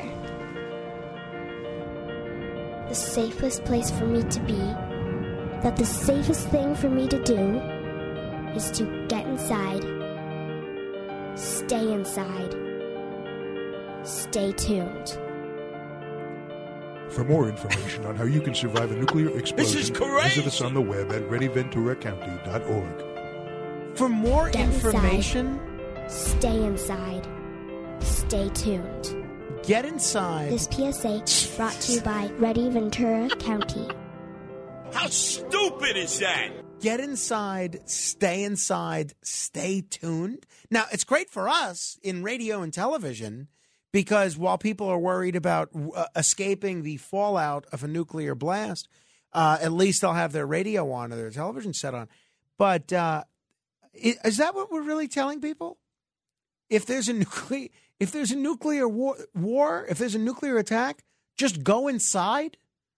I mean, I feel like I can't help but feel like that's a lacking in practical usefulness. Why don't they just say, try not to get vaporized? Get inside, stay tuned. I like it. But couldn't you say that about anything? Wouldn't you do that for an earthquake, right? Or a sinkhole or quicksand? Isn't that the strategy for everything? That was the strategy for COVID, right? Get inside, don't interact with anybody, turn up the volume loud and proud on an Andrew Cuomo, Dr. Fauci press conference. But this has got to be absolutely absurd. You know what's lacking in this? Here's what's lacking. Here's the mistake. Back in the 50s, when it looked like there was an imminent possibility of the country the world blowing itself up in an armed nuclear conflict, they had made a determination that if there was going to need to be end of the world instructions for Americans, that the person who was going to deliver those instructions, and I think he recorded a video, was Arthur Godfrey. Arthur Godfrey, the famous radio and TV commentator. That's what's missing here. They need somebody who has some sort of credibility with folks, that folks are going to take seriously, that they are going to listen to in the event of emergency to give instructions. They need like a Tom Hanks style person saying, hi, the world's about to blow up. Just get inside, stay inside. You know, and whatever. You have a good, better way about them. Doesn't work this way. That's my take. All right. Hey, so nobody wants to talk about the No Poo movement. No one wants to talk about how to prevent a nuclear war and what you should be doing if, we're unsuccessful in preventing it. So what else are we to do but give away some money? We're going to give away $1,000 if you can answer 10 trivia questions in 60 seconds. If you want to give it a shot, be the 7th caller right now to 1-800-848-9222. That's 1-800-848-9222. $1,000 minute straight ahead. The Other Side of Midnight with Frank Morano. It's The Other Side of Midnight with Frank Morano. Dedicate one to the ladies. Sometimes your babe needs something to keep you cool. Now sometimes your babe needs something to keep you cool. Better look out now, though. Dave's got something for you. Tell you what it is. I'm your ice cream man. Stop me when I'm passing by. Oh my, I'm your ice cream man. Stop me when I'm passing by. See now all my flavors are guaranteed to satisfy. Hold on a second, baby. I gotta put my banana Dixie cups. All flavors and push up. Van Halen talking about Ice Cream Man. Today's going to be a scorcher in the Northeast, so I have a feeling the Ice Cream Men are going to be doing big business today. You still have an Ice Cream Man come to your neighborhood? I have one to come to mine. I can't remember the last time I patronized an Ice Cream Man, but if I happen to be outside when it's 93 degrees or so today, I may do that. All right, without further ado, we are going to give someone an opportunity to win some money as part of The Other Side of Midnight presents It's the $1,000 Minute. Answer 10 questions correctly in 1 minute, and you could win $1,000. Here's your host, Frank Morano. Let us say hello to Daniel in Queens. Hello, Daniel. Good morning. Morning, Daniel. All right, Daniel, you familiar with this game? Yes, sir. Okay, the timer will begin after I ask you the first question. Most important thing is just to remain calm, not get nervous. Most recently, we've seen people not know what continent is south of North America. We've seen folks not know who Barack Obama defeated in 2012. And we've seen people not know what year the Pearl Harbor attack was. And I think in all those cases, they were examples of people just being nervous because they were overthinking it. The most important thing is just relax, okay? Well, yeah, the good thing, if I miss it, I know I'll never forget it again. Exactly. So this is helpful even if I lose. There you go. There you go. That's an important, it's so true. I got a question wrong on a game show one time, and I never forgot the answer to that. So you're exactly right. All right. What color traffic light means go? Green. What state is Las Vegas located in? Nevada. What novelist wrote the books It, The Green Mile, and The Shining? Stephen King. Who is believed to have invented radio?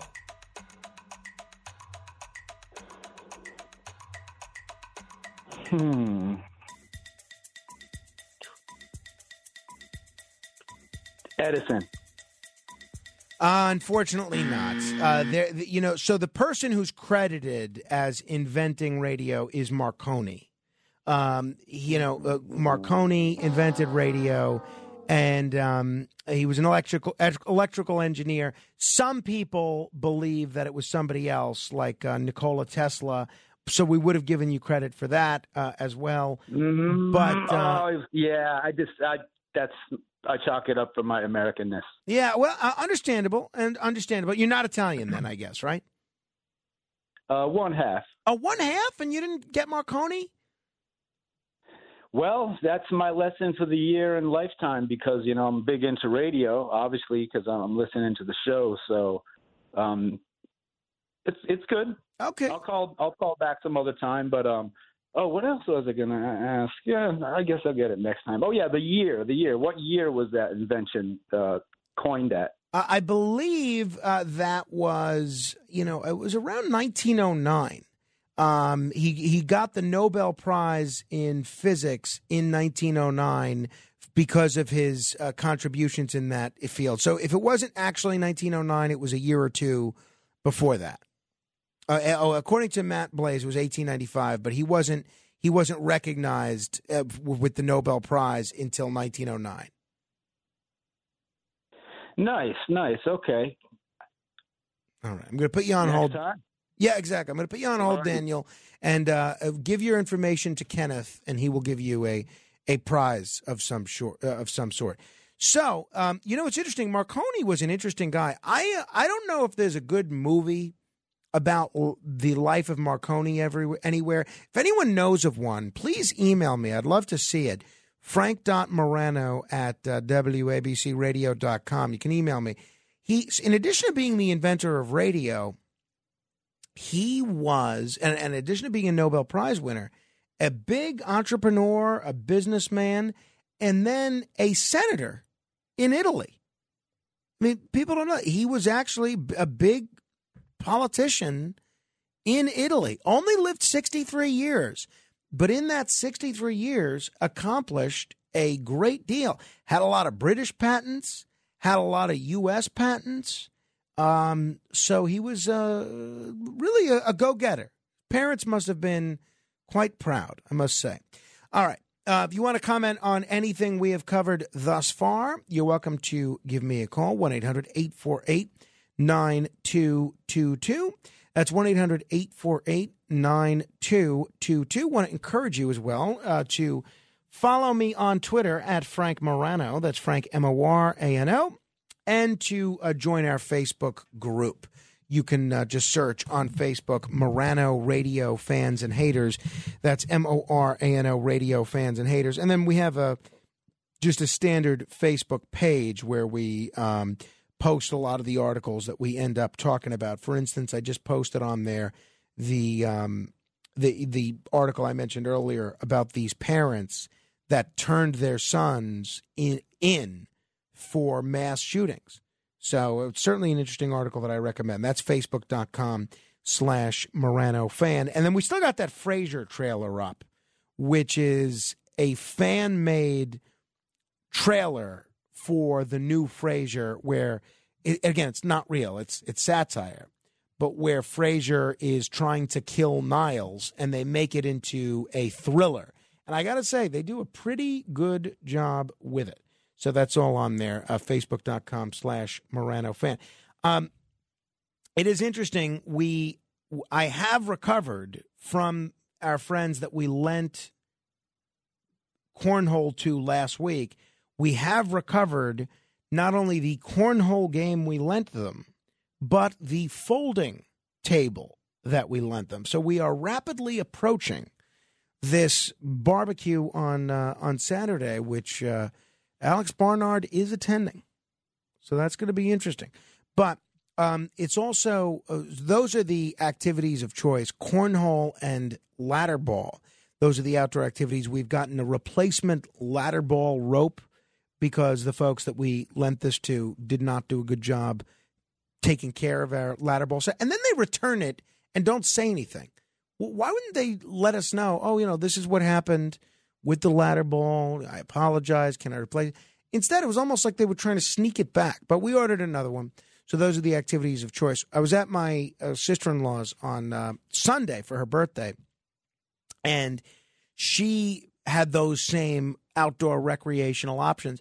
I have to say, the more I've played both ladder ball and cornhole, I find cornhole, I must say, not that fun. I mean, I still end up playing it and whatever. You're outside, you're looking for an outdoor activity that's not too much, but it's very frustrating. Very frustrating. It just makes you feel bad about yourself, and you can't get the stupid beanbag in the hole. I don't care for it. Ladder ball, different experience. Ladder ball, for some reason, it's very satisfying to see the rope wrap around the individual ladder, and then you can aim for the top ladder rung, and if that doesn't hit it, you get the second one. It's a pretty, I don't know. I find it a much more satisfying game. And then obviously we'll have bocce as well. So it is funny. An old friend of mine, my friend Joan, we invited her to this barbecue. She was on the A list, but she didn't. She works with my mom now, actually, and I told my mom that she was invited. And she said, well, I didn't get an invitation. And so she thought maybe she wasn't really invited because we had to keep people down. Turns out I had an old email address for her. But I then sent one to her correct email. But I think maybe she feels like she wasn't properly invited. So I sent her the email address that I had for her. And she said, oh, yeah, that was my old one. But I think maybe part of her feels like this was like a late invitation. But so that's what's on. That's what's in store for Saturday: ladder ball, bocce, and cornhole. Of those three games, cornhole is easily my least favorite. 800-848-9222. That's 1-800-848-9222. We'll do 15 seconds of fame coming up in a few minutes as well. And then tomorrow, there's a great deal to say on the subject of Atlantic City, and we're going to get the Atlantic City report, and now we extend that to some respect in to our listeners in Nevada as well, because there's casinos out there as well, and try to look for whatever nexus we can between the common activities that happen in both Nevada and Atlantic City. All right, 800-848-9222, and then we'll do 15 seconds of fame coming up in a few minutes. This is The Other Side of Midnight. Straight ahead. The Other Side of Midnight. It's The Other Side of Midnight with Frank Morano.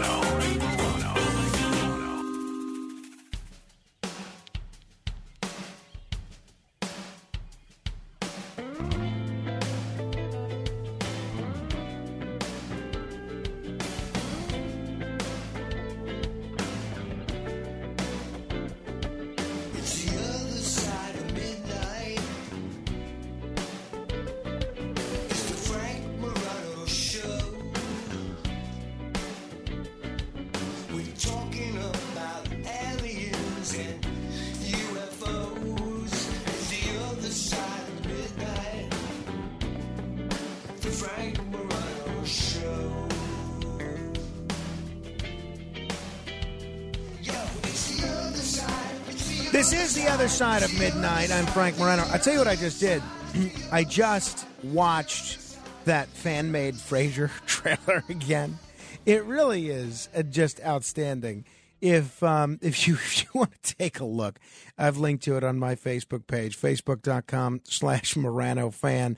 That's facebook.com/Morano fan. It's really well done. It's only making me want to watch this new Frasier series even more, even though that I realize that this is not a proper reflection of how the series is actually going to be. Hey, one thing I did want to mention before we run out of time here is it looks like, we've covered this before, it looks like the country, doesn't matter whether you're liberal, conservative, non-political, whatever, it looks like the country is suffering from a news hangover. America is tuning out of the news. Engagement with news content has plunged during the first half of this year compared to the first half of 2021. In some cases, you ready for this? It's actually fallen below pre-pandemic levels. I am not surprised to hear this because I feel like I'm exhausted.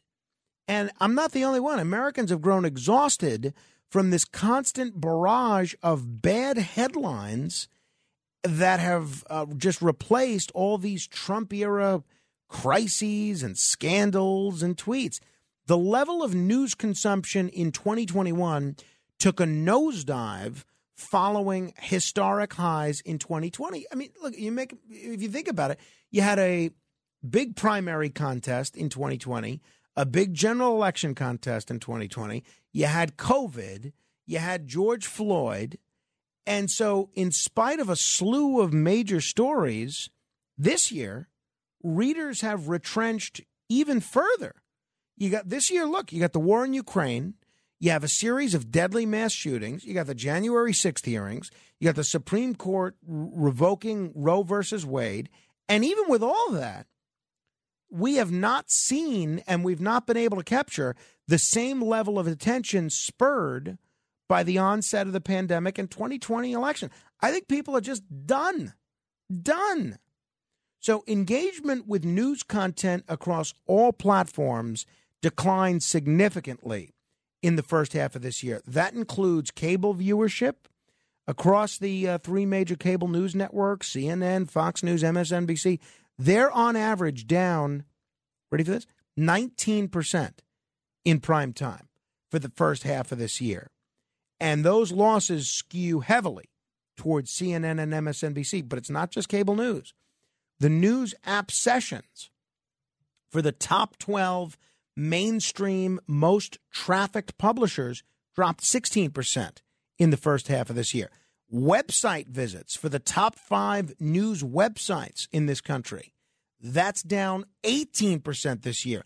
Engagement on social media with news articles cratered over the past 6 months, down 50% since the first half of last year, in spite of the fact that there have been more articles published. So in some cases, engagement has fallen below pre-pandemic levels. They're calling this a news diet whiplash. So you're seeing sports and celebrity trials overshadowing hard news significantly over the last 2 years. I'll be honest, I'm not surprised by this, and I think this is one of the reasons why this show and the morning show on WABC has done so well, because we do a lot of other topics other than hard news. And if you look at WABC, the fact that we've seen them having all sorts of entertainment programming, music with Cousin Brucey and Tony Orlando and Joe Piscopo and Dina Martin, I think it only makes sense that that's one of the reasons we've seen the ratings go up for us, while the all news stations and the other news talk stations are struggling, while their numbers are going down. I haven't seen the most recent numbers, though. I can't speak to that. They just came out yesterday. Hopefully we'll get a hold of them by tomorrow. All right. 800-848-9222 if you want to comment on anything at all. The only proviso is it must be 15 seconds or less. That is 1-800-848-9222. If you want to comment as part of The Other Side of Midnight. This is 15 Seconds of Fame. Let me begin with Chris in the Catskills. The New York State Board of Regents needs to bring back 4-track tier of learning. We need to stop stifling exceptionalism, and the board should be transformed from volunteers into paid professionals. The New York State has ruined our education system by going to 1-track learning. And Leo on the Upper West Side. Press conference in White House. Journalist asked Jim Psaki, we heard that the prices of gas going to climb up to $10 from the end of the year. She says that's completely incorrect. I spoke to President Biden, and he promised that he's going to do anything possible to make the prices drop down to $10 from the end of the year. 800-848-9222. If you want to be heard for 15 seconds. Eddie in Nassau. In case of atomic attack, follow these 3 rules. Put hands behind head, tuck head between legs, and kiss your derriere goodbye. 800-848-9222. Mike in New Jersey. Good morning, Frank. Frank, in case there is a nuclear strike, first thing I'm going to do is go inside and wash my hair with a gallon of shampoo. Because like George Costanza, thick, lustrous hair is important to me. 800-848-9222. Gary on Staten Island. This is Dr. Strangelove, Stanley Kubrick, or how I learned to stop worrying and love the bomb. 800-848-9222. Janine in Westchester County. Hello, Frank. You know what? Human beings are carbon-based life forms, and plants take in carbon dioxide and give out oxygen. So why are people trying to tell us we need to get rid of carbon dioxide? We need carbon dioxide to live. What's up with that? 800-848-9222. Mark in New Haven. Good morning, Frank. Russell and the boys okay? Knock on wood, everybody's great. You know, so the reason that people don't watch the news is, A, they lie to us a lot, and B, you're wrong. I don't have any influence, and I don't know how to use it. Thanks, Frank. 800-848-9222. Peter in New Jersey. Moron. You know, I got to give this guy credit. He is nothing if not committed. I mean, you talk about that guy and the Janine Pirro is a criminal guy, and Steve in Manhattan, the Go Buchanan Go guy. The three of them really could teach a course, a combined course in stick-to-itiveness, because the level of effort and attention that these three gentlemen put into driving everybody else crazy is just extraordinary, absolutely extraordinary. By the way, so maybe I was too harsh in this nuclear fallout video. I got an SMS text message here. Do you want to survive the nuclear explosion? You don't die on impact, but suffer from the fallout for months. So, I mean, what does that mean? You think you're really going to be saved from nuclear fallout by just being inside your house? You got to breathe, right? Where does the air come from that's in your house? I don't know. It comes from outside. You're going to have a tough time. I got news for you. I'm getting a lot of nice Marconi emails now as well, sharing all sorts of interesting thoughts about Marconi, which I appreciate. Thank you very much. By the way, we did decide on these special local commentaries that we're doing on WABC in New York, and I apologize. I know one of them aired twice. We did decide this is the operating plan as of now. We are going to podcast them, but it's not going to be on the Other Side of Midnight podcast. It's going to be on the podcast Frank Morano Interviews and More. So if you want to hear what you're missing in those short-form commentaries, then you must subscribe to the podcast Frank Morano.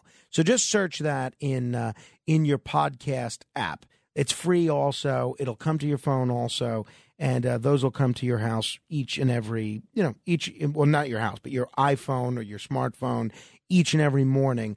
I used to say iPod, but I don't know if anybody still has an iPod that they use to actually download podcasts. It's one of those things where the term has kind of outlived the technology. It's like when we talk about taping something or TiVoing something or, whatever the case may be, of taking a photograph of something. The technology sort of outlived that. All right. Tomorrow should be an action-packed show. Brian Kilmeade is going to be here. We're going to pick his brain on a lot of interesting stuff in the news. We got the AC report and some great alien stuff for tomorrow as well. I've just posted in the Facebook group the music that was featured on the program this morning. If you're curious about who the artist was or what the song that we selected was, you can just go to the Facebook group. Just search Morano Radio Fans and Haters. As always, you're welcome to stay in touch with me via email, Morano Radio Fans and Haters. Oh, I finally saw, I started the most recent season of The Orville, which I really like, with Seth MacFarlane. A caller called in Friday about that and kind of reminded me that I hadn't seen it yet. And now that I finished The West Wing, I started The Orville. I liked the first episode. I thought it was good. It's a little lighthearted. That's fine. I don't think it's winning any Emmys anytime soon, but it's a nice story. It's easy to understand. If you're a sci-fi fan or a Seth MacFarlane fan, I think it's a great show. It's now on Hulu, by the way. All right. Until tomorrow, Frank Morano, good day.